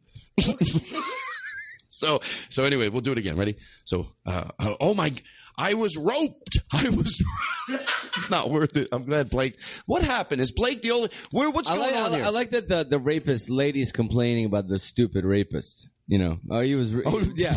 He was dumb. He was dumb. He didn't even rape me. He's so stupid. He didn't rape me. No, this guy is one of them idiots. Who he just tied me up. I was like, you got to stick your dick in me. He ran out. Hey, stupid! Just because you tied me up, that you moron! Oh, you didn't rape me. You roped me. Are you fucking with me, lady? Are you fucking with me? You didn't even rape me, you stupid idiot. I know. I had a second. I'm a fucking maniac, but I thought about it. I tied you up. I was going to rape you. I decided not to. No, you don't get it. You roped me. Get it? I've been running around all right, now you're getting raped, you fucking idiot. Oh, no, it's not as funny. All right, so I got roped. Oh, I think you mean raped. No, the idiot just tied me up. We'll take a break. Welcome to my world. That's what he did for real. This is the song he sung after that. Won't you come on? So he goes, I was raped. I thought you were raped. I was raped. No, the idiot didn't rape me. He just tied me up. Still happen now and then. This is the song he went into. Anyway, pause it out. Step into my heart. Play it again. It's fun to do that. God, just playing any song after. Give me a joke, and then how quick can you come in with that? Do it. Make pretend like you're on stage right now. Okay, and can then I tell a give similar joke? A joke. Like, what's the It's joke? my favorite joke. Oh, is it quick? Yeah. Okay, and then as soon as he hits the punchline, cue him. Okay. Did you hear about the Polish rapist? No. They put him in a lineup. He said, "That's her." Welcome to my world. That's actually a good one. Won't you come on in? Mike, why'd you get so excited? Oh, my God. That's great. All right, It's so pause funny it. to cue music after it. It's a great joke. That's a great joke. All right, listen. Do you know what? We're going to talk about you. I'm had sorry to something. bring everything Did you down write to it? Israel. Folks, that do you realize joke is Mr. Henny Youngman. There you go. Oh, really? Yeah. I met him My once. favorite joke. We'll talk about it when I talk about my Wayne Newton story. It's good to see Blake Wexler here. It's nice when he laughs because sometimes all you guys tune out and you just eat your. How much are you going to snack on over there like a nervous snack eater? Yeah, Mike. Come on. No, I'm talking to Daniel. Daniel, there's no question about who was snacking. Mike Coleman is funny, isn't he? He's funny. Anyway, today is exciting for me because I have never been so excited. It's coming up. I like to don't get nervous, Sharif and Lynn, because I think part of oversetting it up, like you're right, on real radio, if they were like, oh my God, how long are they going to promo this thing? And the pressure's on you. It's going to be worth every ounce that it is. My friend Sharif, we'll tell the story when you come over here. And Lynn, we were going to make Lynn Bob from downstairs, but we decided that he's my friend Lynn and he does all my jingles and oh, poor Lynn. Although he's always very nice. He goes, Todd, whatever you need, it's fun, I'll do it.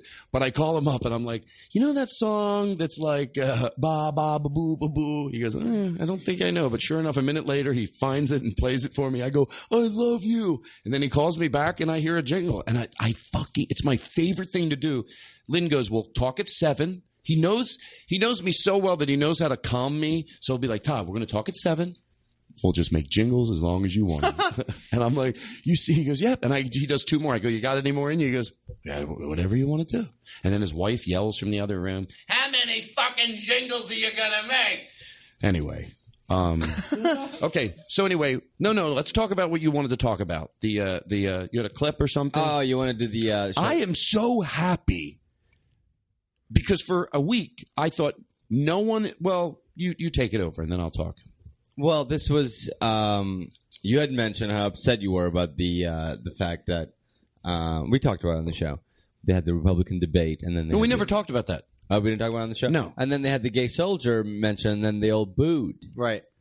The Tea Party, whatever, the crowd members, and no one spoke up. No one said anything. None of the candidates said anything. And Obama gave a big speech last week, and he addressed that. And I thought he was very presidential on the topic. Yeah, and by the way, hold on. What do you mean? How would you not take advantage of that? Well, hold on. You got to give him. Are you going to? By the way, if the answer, I'll always take the. If the answer is yes, do it. But just make sure. This is from my soul. What I'm saying right now. Make sure you understand what people are saying. And that you're genuinely disagreeing. And then that's what this is all about. The only time I get upset with people and they play devil's advocate is when everybody leaves or the party breaks up and somebody's done this to me. They go, I didn't really feel that way. No. What I should give Obama credit for is I want to believe that if he spoke up about something like that, it's because he felt like, I'm the president. I actually have the opportunity to say something about it. Well, I'll tell you why I think it's worth. I just don't think that anymore. Okay, I'll tell you why I think it's worth. You do have absolutely a point worth putting on the table and discussing. Because I'd say it's 50-50. Maybe some people would say. Hold on. No. I think it's worth all this up. I think it's okay. When I heard them all do that, look, I've said this a million times because I really do believe it. There's a lot of things I disagree with passionately, but I go, all right, they feel that way. They feel, you feel this way. It doesn't, not everything, but they and I say the other side, I'm not Democrat or Republican. I just have my feelings about views. That's all. But there is a sort of a divide that we call them, or whatever. And they were the big ones. You have to respect when the military, you have to respect it. They love saying it. It's like when they go, you have to respect the president. When they liked who was in office, they would go, yeah, it doesn't matter. And I used to say, even if I like the president, you don't have to fucking respect the president. You can't shoot him. You can't go on and say slanderous things that aren't true. You don't have to fucking. But so I never agree with it. But since they thought that, where are they now? Where are they? Respect the office. Well, where is that now? And forget about that, because that could even be great. But when it comes to the military, and I go long-winded as always. When I watched that, and I went, was anybody supposed to, even their side, to not be angry at their side is totally dismissing them as being. You shouldn't dismiss them. It's not a compliment to them for them not to be held accountable. That somebody publicly, everybody on that side is responsible for what happened, because nobody, and if I'm wrong, I play the footage and I learn. Nobody on that side, what is called that side, the people that go, got irate about it on the news that night. They went, oh my God, with all the disagreements and everything that fucking goes down, I don't give a fuck what it is, and I am passionate that I fucking can't stand. You know there's someone out there with this view, by the way, but they didn't come forward. I'm being fair to the other side. There's somebody on the other side that watched at home, a person that went, you know what, I consider myself a part of the Tea Party. But guess what? At the end of fucking everything, that was fucking bullshit and embarrassment to what we stand for, that nobody fucking said anything. So here's why the president might not do it. It didn't happen on his watch. He wasn't there. He could have said, I'll lose more voters by defending that. I wasn't there, thank God. I think he went forward with a little bit of guts and said, because there's kidding me? Yes, there's people. No, you don't think he would not lose more voters by. No. Am I wrong? No, anyone who's going to be upset by somebody who speaks on behalf. Look, of course he's going to. The only way he would lose voters is if he didn't speak out of it and he'd lose the gay vote. Mike, look, I think that I can close the gap between you two. I think you want to, Todd and I want to give him credit for a slam dunk, and you're saying that, that was kind of lobbed to him and it wasn't that much of a. No. I'm saying that anything that you give credit for in an election year is like misplaced. Well, good. I want him to be a better a better candidate. Hold on. Here's where, and again, I will preface this by I don't know that much, but I think I'm making sense. No, if he can't fix the economy, then that doesn't mean it doesn't dismiss it. Example. Hold on. Let me just finish real quick. If he can't do the things he needs to do, I know there's people that don't like the president fairly. I'm not talking about the people that maybe never gave him a chance. There's people that really backed him and don't like him. I'm all right with that if they fairly don't. So what I'm saying is he has to figure out how to help us with the economy. That statement that he said, I'm not saying it was so brilliant where it should override. I don't want him in office again if he can't do that mixed with fix this economy. He could socially be a very smart person, but not have the business savvy to fix the world. Well, you need both. But I am saying this, and I'm asking this, how about that? I thought it was scary for presidents, if they have to say something, they say it, to defend someone gay in the military or getting married. I thought they were still trying to hold on to some of the other people that were on the fence. So and by the way, I am asking. Am I wrong? I don't know how. Maybe, so let me ask you this: then why don't I feel like Democrats don't have to worry about that? It's kind of assumed that they're very pro-gay rights, right? Well, I think that. Here's an example. Bank of America decided to charge $5 a month for debit card users, right? And Timothy Geithner came out publicly today. They decided to call a press conference for him to say that the White House is going to stand up to banks. Over that. Right. So it's already been verified. I don't know, whatever you call it.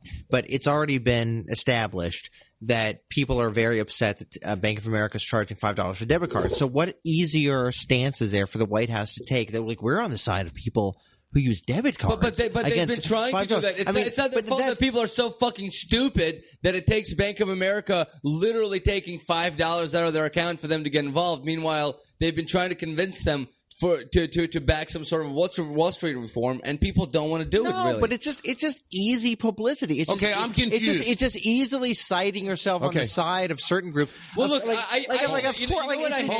it's just like so transparent. Okay, like if people don't applaud for somebody, don't applaud for gay rights, or they don't applaud, or if they're against consumers, getting $5. So I'm getting clarity. The thing is, what you're saying is, and own it. If I'm counteracting something you said, have the ability to go, and then Because at first you think, when you have a view, you have to defend it, even on a conversation like this. Right. It's okay. I think sometimes when it smells it's getting heated a little, people get nervous when you're friends. Hey, this is fine. This is all good. I'm going to go out on a limb that I think that, like I said, I think he does mean that. That's why I don't, what you're just saying, you can't write it off. I would smell if somebody was just grandstanding. Gun to my head, I'm going to say, and this is, I know it's not okay for me to say I don't really follow politics a lot, so this and that. Some people would say, well, then just shut the fuck up. But I think what I'm saying, I'm okay. I think that, I'm going to go back to what I said. I think sociably he's probably brilliant on being an unbelievably open-minded, fair person, whether it comes to anything, sexism, racism, homophobe. I think he's probably intelligent and means that. Now, does he have the business sense to get this world out of the rut? That obviously he's not doing a great job proving that he is, but that doesn't mean, like he said, that you have to erase that can, why, what would he have ever done in his life? Here's what I think. You don't think, so hold on, you think he's probably not as open-minded as that statement? No, that's not what I'm saying at all. I think that in order for him to say it, I think there has to be an intersection between what he thinks and when it's actually politically advantageous for him to say it. Well, you might have thought he picked a good time to say it, but who wouldn't? What's he gaining by making that statement? The gay vote already has his. What does he have to gain? Maybe that's going out? See, that's what I'm thinking. Because I think that vote's already his. So I'm thinking again. I'm going to repeat myself and tell me why I'm wrong. I think you. Hold on. That he might have said this. I got their vote. I wasn't there when it happened. Thank God, because I would have spoke out. Yeah. But now, thank God, it didn't happen on my. What? How did he get an advantage? Except really, sitting at home, watching that and going, "Are you fucking shitting me? Not one of you mother." And hold on. Let me go here. When everybody on that side, I don't think does feel that way. I'm being fair enough. Mm-hmm. That means someone was there. When you're saying what's so scary about sticking up for that? Right. Well, obviously it must have been because nobody else there did. Are you telling me that you think everybody that I'm really being fair to the other side? Follow me here. I'm saying there were people part of the Tea Party that were even there and went, "That's fucking bullshit." So why didn't they say something? That's if it's what so I'm talking easy to about. Say? But am I making sense, not Daniel? saying that. I'm not saying that. I don't think that Obama would say that. I don't think that he's this like empty vessel. I would just say that. I don't care about anything. But when you have a moment like that where the Tea Party or the Republicans, whoever, clearly dropped the ball, and people. By the way, I keep saying the Tea Party. Am I completely off? No, that was a Tea Party debate. But don't you feel like okay? Thank God. But I'm saying like that's an intersection. Even if you believe in it, don't you think that there's a certain level of taking advantage of another person's mistake where you feel like they had this moment at the Republican debate where they, like it was this palpable feeling that they had fucked up and that they didn't speak up for this guy, and that a lot of people are feeling this way. How is that not taking advantage of the situation? I think there's a difference between taking advantage and taking advantage. Taking advantage of somebody is not good. Taking advantage of a situation, I think even if he took advantage of it, no harm's done because he believes it. So what? If he took advantage of something, now is there harm done? You don't know this guy. You know what he thinks. Well, you're defending him. I know him. I know as much as you know to take the other side. I'm saying the most benefit of the doubt. No, hold on here. I always think that when I have a point, I guarantee you if the emails came in, I just made a valid point. Yeah. You went it. You don't know the guy. Well, you don't know the guy either. We're both having a discussion. Exactly. I don't know. Hold on. Mike, I don't know. I don't know why you have to see the negative in this. Because it has a running. You did it with the house thing too. There is a running thing here. Partly because I think it makes it more interesting to have a conversation. No, I told you don't fucking do that. No, that's not why I'm doing it. The reason I'm doing it is because my genuine view of the subject is that it's the worst thing you can do is because somebody says something that you agree with that you idolize them and you project all these things onto them that they. Well, hold on. I got to interject again. I don't think I'm idolized. I don't think I am because I'll tell you. I'm saying I don't think I'm. What do you call it? Grandstanding on him because through the whole thing, I'm still saying, from what I know, hey, if he doesn't have the business end of it to run the country, that's a great statement. I like that he did it, but that doesn't fucking mean I want him reelected. So I'm not putting him up on some pedestal. You don't want him reelected? I don't know. I don't know enough to talk about that. If he can't run the world, if he can't get us out of our troubles, like I said, I think there are a lot of people that really backed him and now are wondering. Yeah, but I don't know. That, hold on. So this is the second time. Hey, Mike, every time you say it's boring, you make people that aren't think it's boring think it's that sorry, they're dumb. It's not boring. It's just that I'm scared that I'm being boring. But here's my problem. Here's what I think is that as much as that I love Obama. Like, I love him. But my fear sometimes is that Bush was like this ideologue. And I feel like because Obama is really intelligent, it makes me question sometimes where he stands on certain things. Because if he says something that's advantageous to him, I always just assume that, like, well, he's just too smart to know that that's not in his best interest to say it.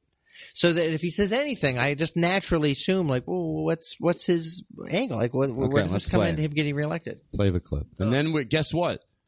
You make my pants. What if we got into a huge fist fight and then you had to come up and do your version of, are you all right, Lynn? All right, go ahead, play it. We don't believe in the kind of smallness that says it's okay now we're gonna for a stage full of political leaders, one of whom could end up being the President of the United States, being silent when an American soldier is booed. We don't believe in that. We don't believe in standing silent when that happens. We don't believe in them being silent since. You want to be commander-in-chief? You can start by standing up for the men and women who wear the uniform of the United States, even when it's not politically Michael, hold on. I'm going to be more aggressive. We've been good friends for years. We can have an aggressive conversation, and we're still going to love each other. Yeah. I think you are overlooking the fact that anybody that watched that went down in the military, I can only imagine that you're not acknowledging any good of it. Let me tell you something. One thing's for sure. One thing I can tell you is for fucking sure. None of what I have to say, none of you have to say it's for sure. That's just two opinions. But I can tell you factually, there is a gay guy or a gay woman in the military that fucking let them breathe. That 5 days later, that somebody fucking said something. And if somebody said, they only said it to get voted, they'd go, yeah, I know, I agree. But guess what? It still made me fucking feel good that somebody said that. And they're going to get my vote. And even if they had their votes, I think to overlook all that, that is crazy. That's equivalent that if you were watching the news and somebody said just some horrific comment about black and white people getting married and nobody fucking said anything. And then 5 days later, somebody says something. It's like, thank you. Are you shitting me? It's 2011. So you're saying, I agree with everything. Let me Phil Donahue here. You're saying, Todd, I agree with everything. And I believe he meant it. But he just said it so everyone would applaud and I'd get elected. No. I don't. I think what I'm saying is I'd like to think that what I'm saying is a little more complicated, which is only that when you're watching it, I don't think you can just carry it away and feel like that's what he believes. I love this guy. Okay, I got a question. What should somebody have done that watched it? Okay, let's take the other route because I'm trying to take the others just to go back and forth at this point. What would have someone done in the political eye? Eye? Is that the right term? Somebody that's in the public eye. Yeah. What would they have done? Let's say, what should they have done? Somebody needed to say something about that. Somebody that watched it went, whoa. And let's say it was the president or it was Bill Clinton who decided he was going to. How should they have done it so it didn't look like they were grandstanding? I think it's interesting that he decided to do it himself. That he didn't have Joe Biden do it. I mean, it's like, that's all I'm saying is that it would have been really easy. They fucked up so obviously. It's like they already made themselves look bad. You don't even have to say anything. So what would have been the best way? You're saying for Joe Biden, he should have sent him out to say it? I'm not saying there's a best way. He chose. Michael. He chose to take the opportunity. Michael, you have I'm serious. Yeah. You're hard to follow. Really? Yeah, because I little bit of when I watch people and they interview people that I start respecting, I try to learn things from that. And at one point you have to stop going back and forth and ask questions, not argue. So I'm going, what would have been the best way for him to do it? You don't want to. But the question to me isn't like what the best way to do it is. What is he trying? There you go. I don't know what he's trying to do. This is when two people start yelling. I honestly you sound like you don't make sense. You don't make sense. Really? You're like a whole lot of blah, blah, blah, blah, blah, blah, blah. Because I just asked you a question and there is an answer for that. Okay. And the only mistake I would have made, if I would have finished this and someone said, why didn't you ask Mike what the best way to do it was? And I would have been, I should have. Wait. Do you think that the presidential thing to do, the more honest thing to do would have been to let it go? They already made themselves seem bad. That's what bad, I think. And you think it wasn't his like, fumble. To me, like a really secure leader. Fruit. So wrong. Exactly. I think I feel like it's a you're wrong. Okay, thank you. I know what you mean. I know what he means, but let me tell you something. Now I'm clear on his position. So your answer is to say nothing. Is that I think essentially I agree with him. I'm not on the side of the people who let somebody be booed. you live in a different world. You live in a bubble socially. You don't. There are gay soldiers who are probably Republican. Right. There could be gay soldiers of Republican parents who there were probably gay people at that debate who heard that boo and like were mortified on the inside. No one spoke for them that night. No one. Michael, let me give you an example. Please, I know this makes sense. I told this story last week, but I'm going to tell you, by your fruition, here's how you think this should have gone down. And I'm going to make it's a comparison, but it is so much lighter. But if I'm right on this, then imagine the magnitude of how these people needed to be stuck up for. A long time ago, I know you could laugh here because I'm going to reference an old show that I did, but somebody did a decent thing. It's not about the show, but somebody did a decent thing on that show. I talked about this with Chris Hardwick. Somebody yelled at extras horribly. They just yelled at extras. They were just so cold and so mean and made 30 extras feel like shit. Not because they were bad extras, because it was just an asshole. And one of the stars of the show, the woman, said very, hey, we don't talk to people like that. And I don't want to do what you just did to them, but people can't be talked to like that. And it made, on that minuscule thing, 30 extras feel like a human being. But wouldn't it have been the right thing for her to do? Everyone saw that guy for what a dick he was.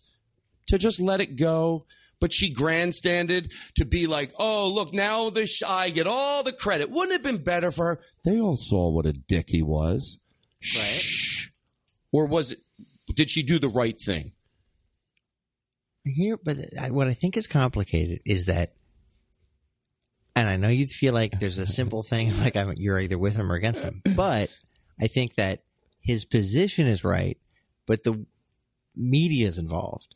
So now you're going on television, you're saying it in a certain way that's going to get an emotional response. But hold on. So instead of standing up and saying, I disagree with those people, it was shameful that the way that they booed an American soldier, like that's like a really emotional argument because you're going to upset people who disagree, right? So he's intentionally upsetting people, and he's intentionally getting people to side with him. So instead, and means it. I feel that's and important. Means it, right? So I'm just saying that there's subtler ways to do that. I think the way he did it. I agree with Obama. I think that don't call me tomorrow and say you didn't. I know. No. I'm just saying that the way that he communicated what he felt was to like his political advantage. And again, but that's the I see, and I wish we lived in the world that you see it happening in. But we live in like such a sensational culture. Right. People need to see those clips. I wish you could just read a statement. What do you mean they need to? What do you mean they need to? People that's the only way you're getting attention is to get come on and say something great and there was almost like a direct attack on somebody so they'll get played. But it was a soundbite, right? He was going out creating a soundbite because he needs to win elections. That's not his fault. That's exactly the world what we I'm live saying. In. I know, but that's not his fault. He didn't create this atmosphere. I think here's where I think you're wrong. He has to win in it. Hold on. The fact that you're saying, and again, the fact that you're saying. He just went out there and it was just a soundbite. I think that hold on, I'm getting a little.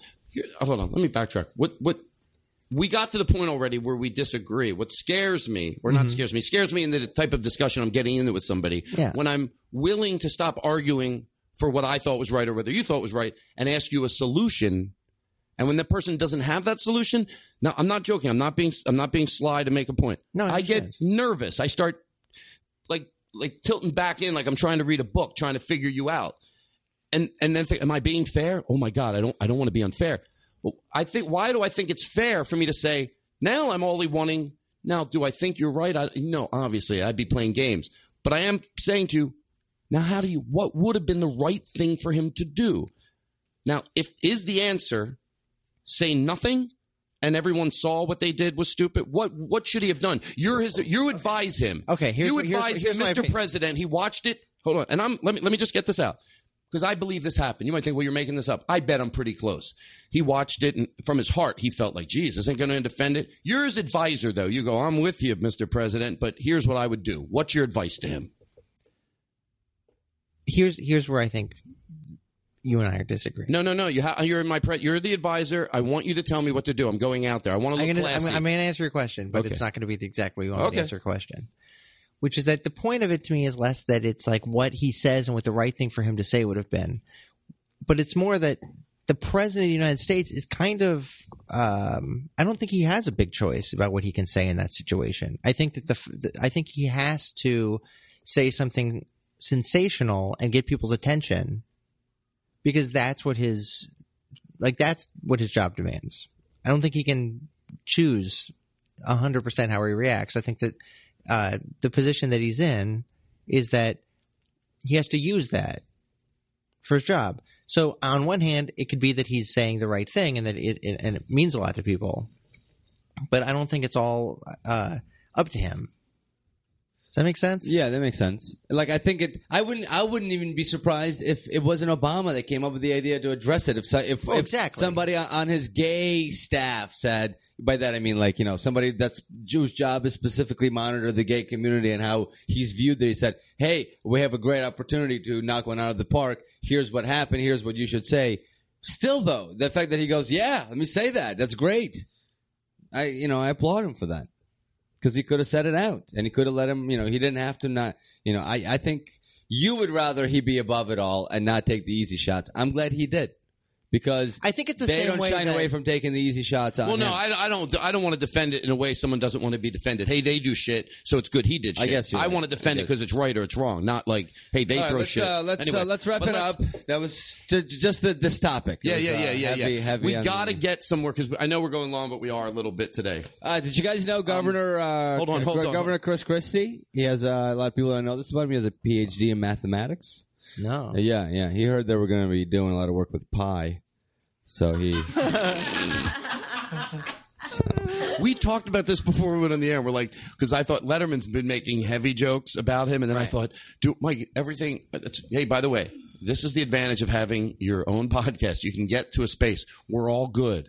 I know you well. And I know, unless I'm completely Wait, but this wrong. is the same kind of argument we'd have if we were sitting at home. It's the same, and you know what we would do after this? We would go into the kitchen and smoke pot, and then we do. Okay, all right, cool. we're fine. Yeah, that's what I said in the beginning. Don't ever get into. It's all. Hey, look, as much as I like having my friends around me, have sort of the views you have. It's good. We've had deeper conversations like Graham Elwood said about what type of shaving cream we use. It's just we're passionate people. I like that Graham said that because it is true. It's like you want people to know, I'm just as passionate if I'm going, Mike, I told you use witch hazel. No, it sucks that we're talking about politics because I feel like people listening think like, oh, that guy's a fucking idiot. But this is just us. Yeah. This is the show. This isn't being recorded. All right. So, we're not recording this. Yeah. Okay. There's nothing that could put me in a better mood than we're going to take a quick break. And then they're going to set up. And my friend Sharif is a friend of mine, and he was listening to the podcast, and he heard us making fun of Engelberg Humper Bunker. Engelbang. Hello, we have a caller. Hello. Oh, what happened? Hello. Hi.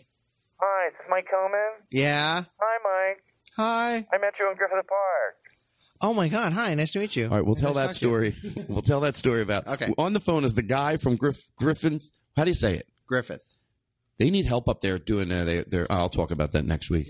You can donate your time and help clean up the park because their cutbacks are so much that they are not able to upkeep the park. So everyone at the UCB Theater, there's a date. They're going over there, and you just help for the day, clean up. And I can't do it. I'll be away. I got a thing that day. I don't got to tell you about. So anyway, I'm at a okay. So Sharif called in, and he and my friend Lynn is here, and he's going to do backup drums, and they're going to do "You Make My Pants When I Get Up and Dance." He did a version of it.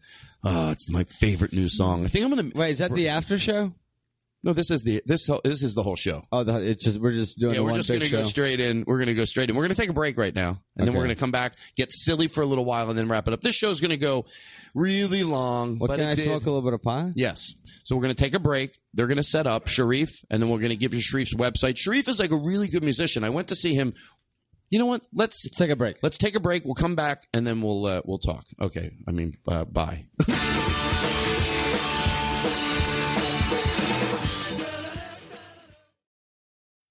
You can bring us back.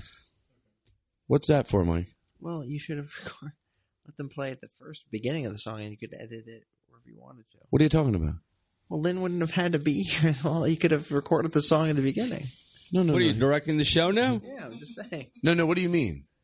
Lynn's been sitting here. He could. No, he's my friend. We was just hanging He out. was enjoying the show. Yeah. Lynn, do I have a point here? Yeah. You could have recorded this in the beginning of the song. We could have edited it in anywhere. You know I live in South Orange County. Yeah, exactly. Yeah. Okay, anyway, just something I noticed. No. I can't wait to hear a song. So you're telling me it was wrong that I didn't do this earlier on? Are you shitting me? No, I'm being completely serious. It's just something I noticed. Hey, you want to go? No, he's going to record the song now. What do you mean record the song? He's going to play this. It's live. It's technically. What do you mean record? We're doing something in the show. All right. Does Letterman have his musical guest record a show at the beginning and then he does the monologue? Are you okay? He seems jittery. Yeah, you seem I'm like naturally jittery. Well, now hold on. I'm being serious. I am not going to get in my car and go, I should have had this honest on the. It is a little weird now. Because now, if Lynn played it, you could have edited it in anywhere. No, I don't want that edited in anywhere. I want a live show where we all get silly at the end of the show and we enjoy the song. It's in real time. I don't want to just edit it in. It's for us here too. Oh, that makes sense. Yeah, you're right. Ugh, now I'm going to sound like a complete asshole. Well, you're not if you admit it. Let me tell you something. Well, we didn't make you sound like it. The only thing you could do to redeem yourself now, seriously, I love you. You're my friend. Thanks. You're always going to be my friend. But there's an audience that will either, sometimes when situations like this, Sal, someone will go, yeah, what was up with it? Well, of course they're going to side with you. No, that's bullshit. Okay. That's bullshit. People, I'm wrong half the time. I want to be, if an educated person writes in and goes, hey, Todd, that's when I love emails because you can tell when sensible people write in and it does bring clarity to the show. It's almost like having a therapist.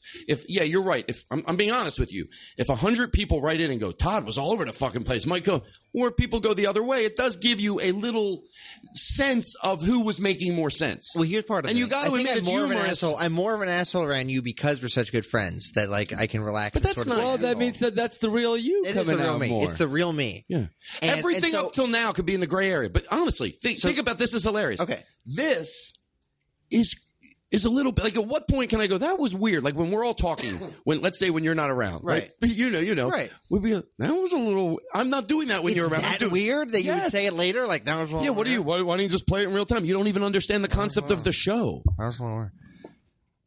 You're totally right. I've never even listened to the show. Gotta give him credit. That's what I just said. So the only thing that would be redeeming right now in this case, or you defend yourself, or you go, yeah, what was I doing? Okay. Like laugh at yourself. So I'll fully explain my position, which was that it seemed like, like editing is pretty simple. Why don't you just do the silly part of the show first and let Lynn go home?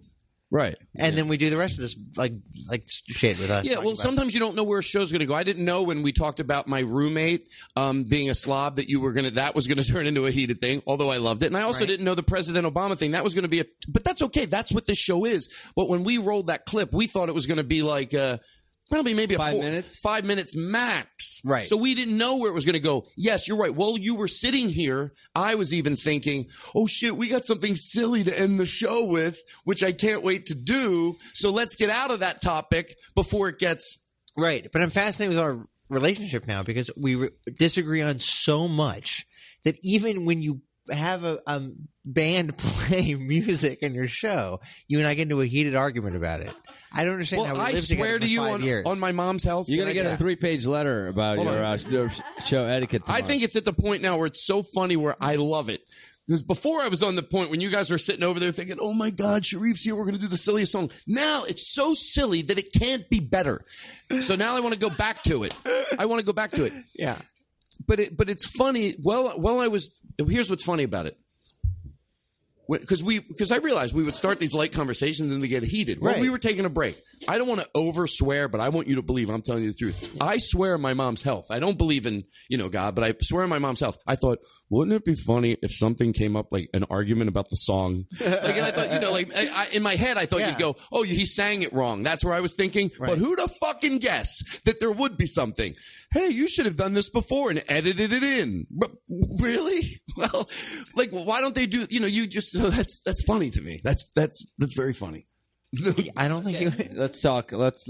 I have another topic. All right. Let's move on. Hold on, and then we're gonna every time. I kind of arguing with you. Every time we get it, I told you, you better mean everything you say. But I'm not disagreeing. I'm not being sincere. I genuinely think you're wrong. The audience judges. I know. the audience knows that I'm right. The audience knows that You know what whatever's the great- bad happened to me right now, we could have fucking recorded it 2 hours ago. Lynn could have gone home. But it doesn't matter because they don't see him sitting in the chair bored while we're talking about Obama. You think you're so right, and you're digging your hole deeper.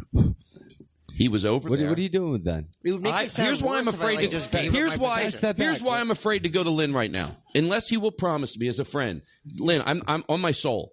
No comedic joke. If I guess how you felt over there, will you tell me? Yeah, he's right. Even though you said before, I guess I got to live in Irvine. No comedian at all. Will you? If I guess how you were feeling over there, and I think I'm going to get it pretty. Will you be honest? Yeah. Okay. Here's what he was probably thinking. You think I'm going to act like it had nothing to do with being bored? He's probably thinking this. Oh, shit, I love this show. He loves doing stuff for it, but it is getting a little late. But you know what? When I come down here, I'm aware it's a show, and they didn't know it was going to take this turn, so it's okay. Like I'm over here. Sometimes he went to his phone. He did some business. I was cool with that because he's sitting over there. But he gets that that's what he's a part of. That happened, and I think he was not thinking, I'm bored over here. Yeah. So, okay. But you're so. But wait, Lynn. When I'm giving my point of view, do you agree with what I'm saying at all? When I bring up the possibility, well, now you're of you changing the subject. Now you're talking about who he agrees with. We're just talking about how it's there to be privy. We don't know if he sides with you or me, but the conversation is. No, you said he sides with. Well, he's not going to tell you the truth. I don't mind. I love. Well, I don't know if I want to reopen a whole. There's no repercussion. He's not going to get yeah, fired. but hold on. We'll go there. But hold on. Let me go nice and slow. Yeah. But the first question that I answered was when you go, he's sitting over there and he's bored. You try to wrap it up with like, my guess was right. So I think he knows. That's why when he's over there, he knows. So it's okay because Mike. But Lynn, if you could have done this an hour ago, would you have been like happy to? No, because I've been through. We've done a lot of shows. Honestly, I really don't care. Unbelievable. He was like nodding at me. No. I think what he's saying is, Mike, you're not. Mike, I think you have your producer's hat on, and I think you should take it off and just have your guest hat on and enjoy the experience. No, but I think what you're not. No, you guys don't understand. You realize if you let him go before 7, then you don't have to pay him overtime, right? And then I can get everybody back out here. All right, let's move on. What's fine? What's weird about this? I still want to try to hold on to explaining to him that yes, let's move on. Under normal circumstances, yes, it wouldn't have gotten that. Sometimes the weird conversation opens up a can of worms. So yes, you are. I told you I was thinking that, but what you keep seeming not to realize is to go, so even Todd wouldn't have gotten that heated if he could pick the subjects and how it was going to go. I know it wasn't. It was what I call silly heated. Right. But that's not where I wanted the show to go. So that's not. It went there a little weird. We got a little sidetracked. We got into more of a heated discussion, and then you have that to end with, but you can't plan it.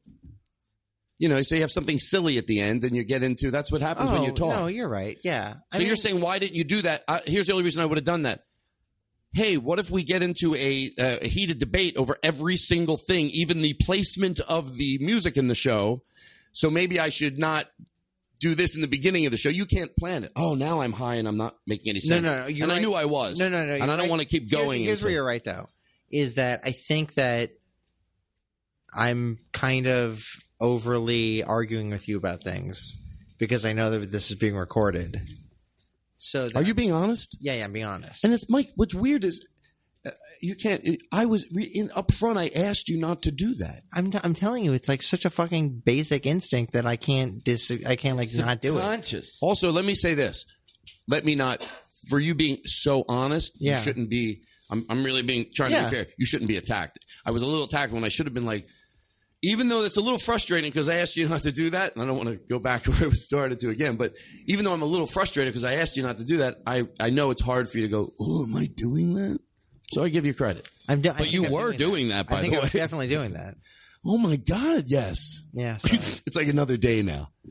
Oh, my God. What was going on with you? Did you guys know that the Governor Christie is coming to visit L.A.? No. Yeah, that's why they're widening the 405.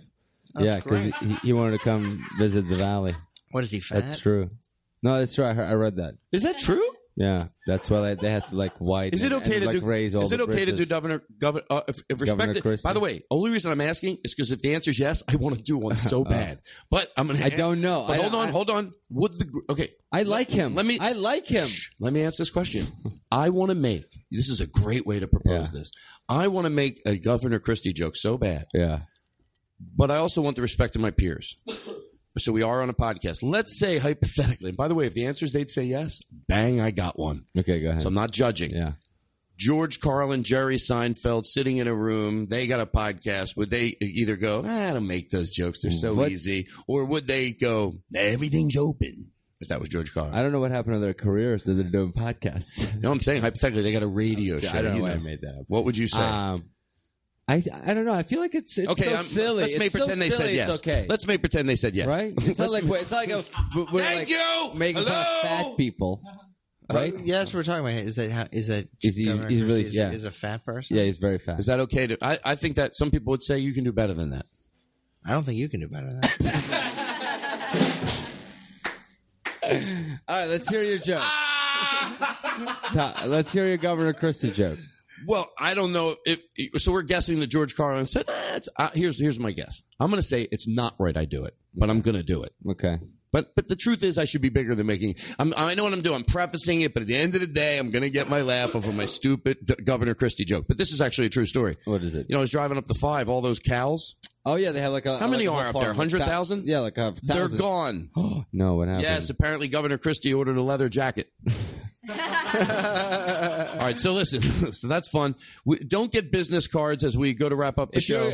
You're a comedian. Don't get business cards. Somebody gave me a business card. I don't want your business card. And by the way, if I start meeting you a few times and you seem like a cool person and you want to, you switch numbers with comedians, I'll put it in my phone. Yeah, don't have business here's cards. my big guy. And by the way, have good people done it and in hindsight they went, oh, I used to do that. That's okay. As long as you're not holding on to it. Or if you're a writer, is there an exception? Yes. Most of the time. When I first. Oh, here's my business card. Can I tell you a story? Go ahead. When I first moved out to LA, that was like the first thing I did. You made business cards? Daniel Kino, writer, comedian. Right? Oh, I like that. I made business cards once at a car wash. So, what do you mean? Oh, that's right, Mike. You showed me. Oh, like it said Mike Coleman Car Wash? No, there was like a car wash with a machine. And it made cars. And I typed in like Michael Coleman and my phone number and yeah. So I made it, and I was so excited about these cards, and I put like 15 in my wallet, and I went out that night, and I was going to Comedy Manager Club to Carlin was going to do a spot, and somehow I ended up like being on the back wall of the green room, packed with people, and they're talking, and somehow it came up to cards, and somebody was leaving, and they said like something to Carlin, like, "Hey, do you have a card?" And he goes, "Card? I'm a comedian. Why would I need a card?" I went home and I threw away all those cards, like a whole box, just tossed them. And that's like that, like having clink clonk. Okay, so here's what we're going to wrap up the show with. Mike, you have been nothing. You are what they call a ratings booster. A pussycat. No, we had some good debates. By the way, I'm not even being sarcastic. Really? Oh, people are going to read into you. You know we're all on to you. You know that, right? What do you mean? Oh, Mike, I think you've known. Everybody figured it out. You argue with people. I am. I started to get nervous because you looked at me like catnip for argument buffs. My God. Are we? So anyway, are we going out with the song? Yeah, we're going to do this song 2-3 times, and that's how we're going to wrap it up. Katie, don't you have a comedy night that you do? I thought about that. Why don't we give that a shout out? Oh, that'd be awesome. Yeah, I produce a live show in Los Feliz. It's called Odd Thursdays because it's on the 1st, 3rd, and 5th Thursdays. It's at the Palace. If you go to facebook.com/Odd Thursdays or follow @Odd Thursday on Twitter. But it's really fun, and it's free. It's completely free at 9:30 in Los Feliz. I've never gone, but everybody that I had known that has gone, like sometimes when they have one-nighters, they either have good reps or bad reps. Somebody will be like, oh, that's so weird. That one, so far everyone I talk to, it says, oh, it's great. It's great. a really good room. Yeah, that's what it's a good space, and it's and that there's been really good shows. So there you go. Thank you. All right, and then Chris, you got nothing you promote, right?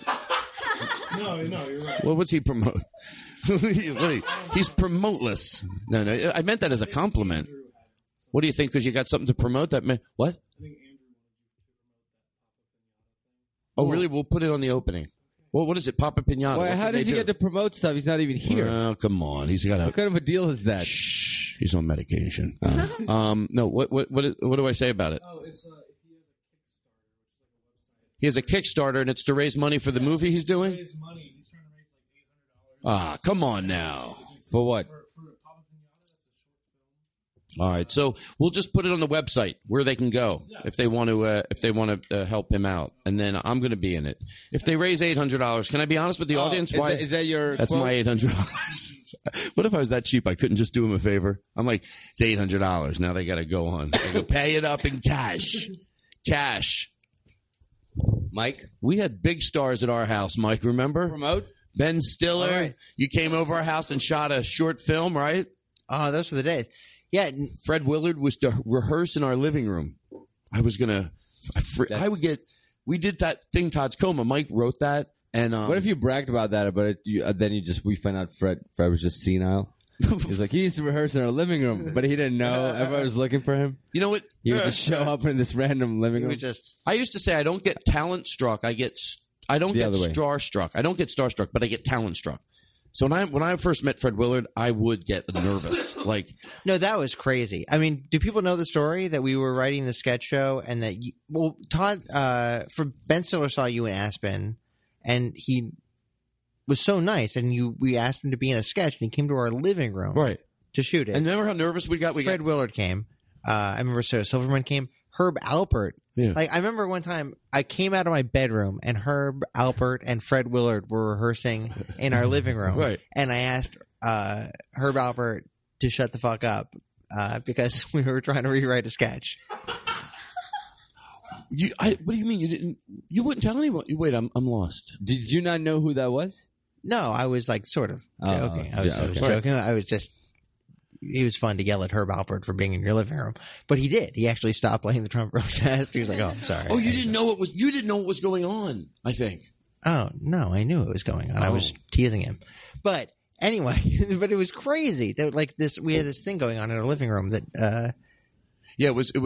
We ended up shooting this thing, and we shot everything there. And then Fred Willard was in it, and Herb Albert, and then Ariana Huffington, and, and Ray Romano, and Ben Stiller. It was crazy. I know. I forgot. Sounds like okay. Ariana Huffington. Doesn't sound like anything. So guess what? What's that song again? How's it go? With that Wayne Newton. You make my pants wanna get up and dance. You make my face wanna grin. Let me tell you something. I wanted to end silly. And by the way, tonight we have an after show. So what that means is everybody packs up and we do 5 minutes into a recorder. So folks, today there's the after show. When everybody leaves, Katie leaves, everybody leaves, and it's just me and my guests that want to stay. Sometimes it's just me. Last week it was me, literally, I swear to God. I went home and I didn't want to stop. So I turned my phone on and I did 5 more minutes of a show, and Katie tagged it at the end of the show. So that's what we do now. Well, we don't do it now. I might not want to do it next week. I made everyone buy lavs. I haven't used them once. So anyway, wait, hold on. So that's you make my pants want to get up and dance. What? Mike, does Mike want to promote stuff? His show? Oh yes. Oh right. We have So a lot the of second listeners. season of Eagle Don't Heart. be fooled by the structure of the show. Mm-hmm. Second season. Friends, you love Eagle Heart.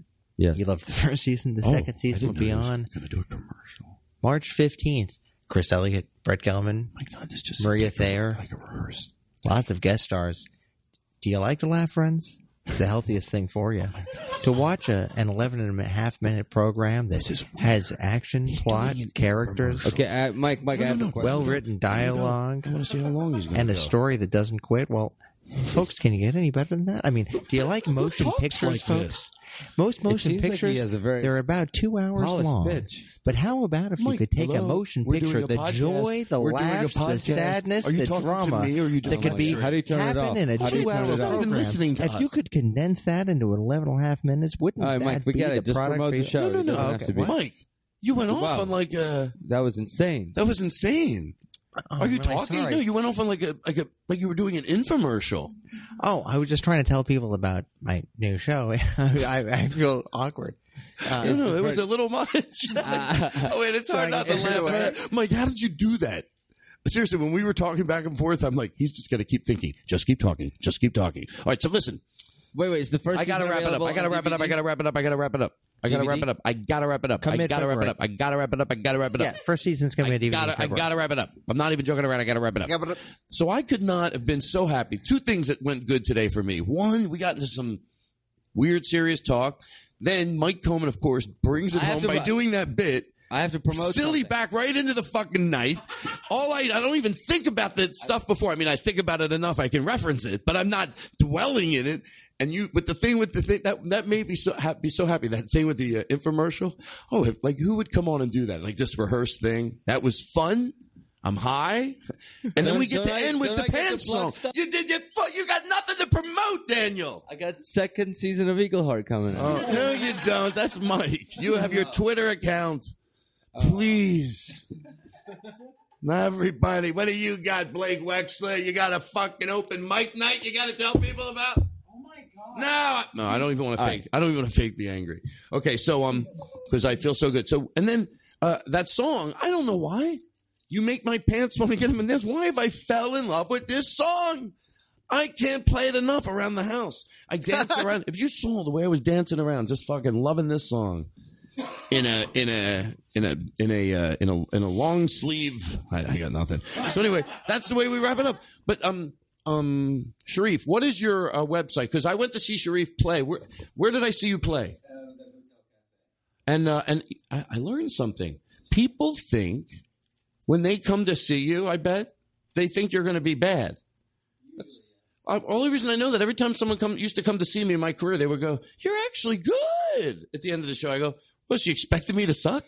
But then I felt horrible. I didn't know what to expect when I was going to see you. I didn't think bad. I didn't think good. And then you did your show, and I was like, me and my friends were hanging out. We're like, "This guy's fucking good."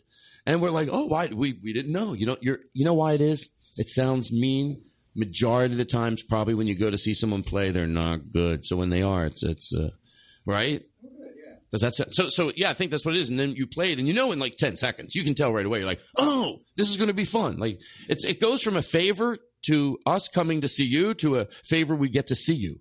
That's what happens when you end up at a show where you really like it. If you go to see a play, you're like, "Oh, what if it's in a local neighborhood that you're going for and then all of a sudden when it's good, you're like, "Oh, this is what am I saying? I won't shut the fuck up. I can't stop." And you guys were letting me. So I fell in love with this song. You make my pants want to get up and dance. The guy, owner of the place, comes up just as I say that. He goes, "Oh my God, they're running a crazy place up here." Anyway, so we're going to end with this song. We're going to do it three times. They're going to sing it. Then I'm going to give it direction. And then we're going to do it again and 3 times. And that's the end of the show. And then we'll see you at after the after show. After this is over, we're going to have another show telling you what it was. You'll get the gist of it. All right, go ahead. I mean, that's not nice. And Lynn Shore, thank you very much. Who, by the way, he does have to drive back to Orange County, and he's nice enough to stay here just to be silly with us and have fun. Okay? Anything you got? Okay. Oh, he doesn't. He has an operation. He can't. Oh, I shouldn't even. He doesn't have a voice box. That's how he communicates? He tinkles through. He bangs that little thing. That's how he answers. Okay. Nice. I don't know what he says. All right. I have to act like I know what he says. I don't know what the fuck he's saying. Anyway, so we're going to do You Make My Pants Want to Get Up and Dance. You came in here and you said, "Fuck it. I'm doing a Wayne Newton cover song." And you know what? I think this could be a smash sensation. Who says that anymore? All right, go ahead. I mean, I don't know how to lead you into it. Go. My pants wanna get up and dance. You make my face wanna grin. You make my knees kneel down, say please. Honey, won't you kiss me again? I was a lost and lonely man. I get through life the best I can. Ever since the day I laid my eye on you, that day I knew what I had to do. You make my pants wanna get up and dance. You make my face wanna grin. You make my knees kneel and say please. Honey, won't you kiss me again? Oh, this is good. Start the music, start up the band. I never did the boogie, but I bet I can. Never met a girl like the sweet as you. Body on me like the way you do. You make my pants wanna get up and dance. You make I asked him to do that in rehearsal. You make my knees. All you gotta do is have those stops. won't you kiss They make me it sound better. Honey, won't you kiss me again one more time? Yeah, honey, won't you kiss me again? Hey, can we do it one more time? Can Lynn do it? Lynn, do you know it enough? Can we do it? Hold the paper for you? Folks, I hope this is fun for you because it is fun for me. Oh, my God. One of the microphone cubes has fallen off. Nancy Grace's tit fell out. Nancy Grace's tit fell out. All the late-breaking news here as I yell into the microphone with sporadic old news. Nancy races. Okay, you ready? You want to? How are you going to sing, Lynn? Jeez, this is fun. You know what it's like? It's like, it's not working. This show's going off the air. What are we going to fucking do? All right, you ready? Lynn, I want you to sing. Here's my direction. Sing. How you doing? Good. Nice. Like we're auditioning for this. This song is going to be sung in a movie, and I'm the director. That's great, guys. Do me a favor. By the way, good guitar playing. What's your name, young man? I don't know why I talk like this. I'm not doing the old guy, but I'm doing definitely the guy who he talks like this. Excuse me. This is the voice I'm doing. Excuse me. Remember for the bit, I'm the producer. Your guitar playing is very good. Very good. You guys are good. Hey, I'd like to see you really go fucking nuts. Really fucking go nuts. Like, really try. Really try. Yeah, get it? Like he's thinking. What's going on? What's going on with the microphone over there? Yeah, there seems to be a. Oh my God! I've never been so. Oh my God! There's nothing better. Jesus, I know I could go fix that in 3 seconds, but I won't. I walk right over there. Boom, boom. What's fucking going on? But I'm too lazy to get up. Sorry. You just Mike. If you don't fix that microphone cube. Okay. All right. I think we're gonna make it work. And you'll play Sharif on the guitar? Yeah. It's fun. Would you like a little more light on the stage, or is that okay? What, do you think that's not right to ask? Who cares? I don't know. I want it to not be nice in here. Mike, fix that. There's cubes on the mics, and they fall off. Thank you so much. The least you could do, troublemaker. Oh, hi, I'm Mike Coman. I'm going to disagree with everything you say. Mike, we'll talk off the air, but you are really in trouble. I talked to your girlfriend. She thinks you have a problem. People told me your podcast is boring. I was trying to spice it up. The truth comes out. All right. Wait, don't interrupt when I laugh. That's the number one rule. When God's what does that say on the wall behind me? Don't interrupt. That's like when Johnny Carson was something about his son dying. Did I ever tell you they gave him the no. Did I ever tell you the greatest Johnny Carson story But ever? hold on one second. Oh my God! Hold on. I have a great Johnny Carson Hold on. story. When Johnny Carson was talking about his son or something, they gave him the Fred DeCorvin. Somebody gave him the wrap it up sign, and from that point on, there were no. That's what it's like on this show. Wait, what did he say? Did he flip I don't know. I don't even know if I have the names right. Get up and dance. No. Here we go. Lynn's version of Get Up and Dance. We're here. Okay, go ahead. What is it? Wait, what is it?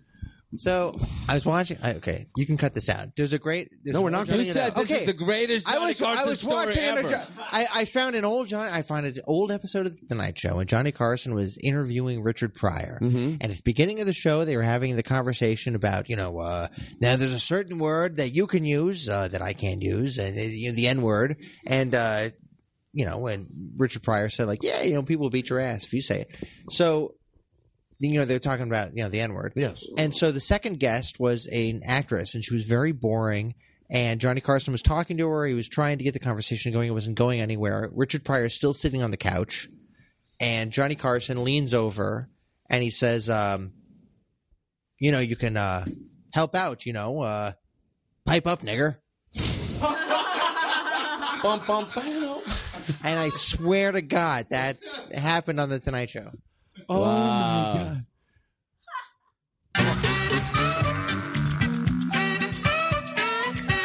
It's a great story. Oh, my God. Now, can you YouTube that?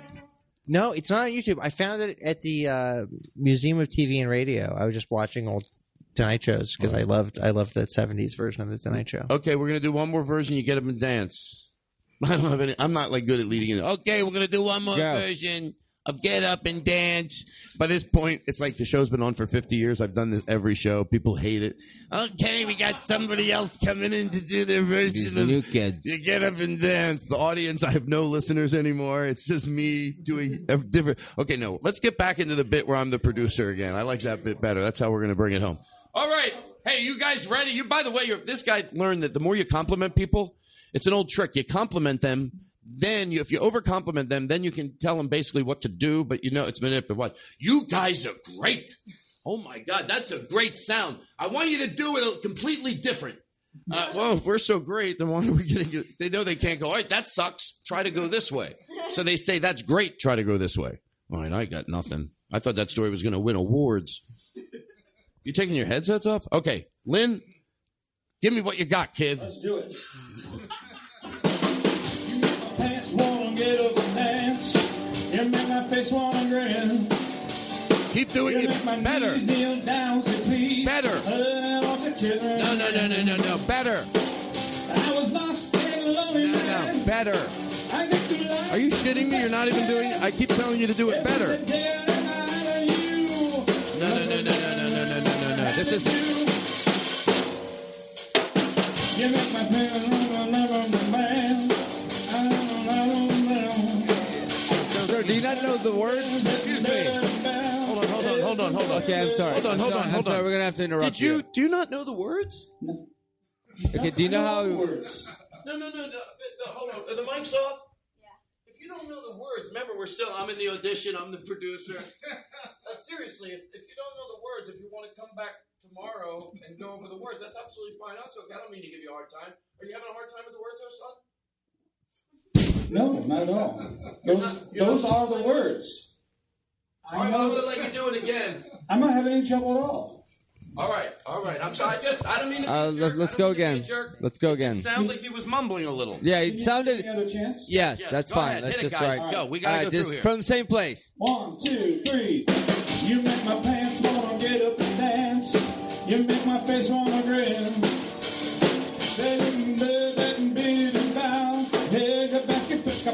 Okay, stop. Stop.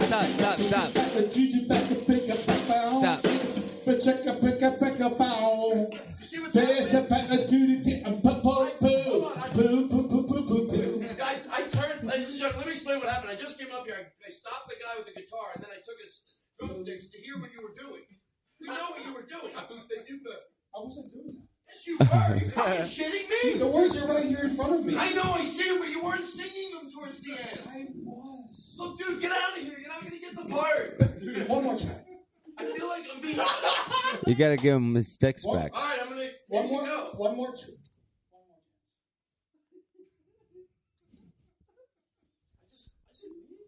All right, I don't know. I'm losing my mind. I'm sorry. It comes back to the table.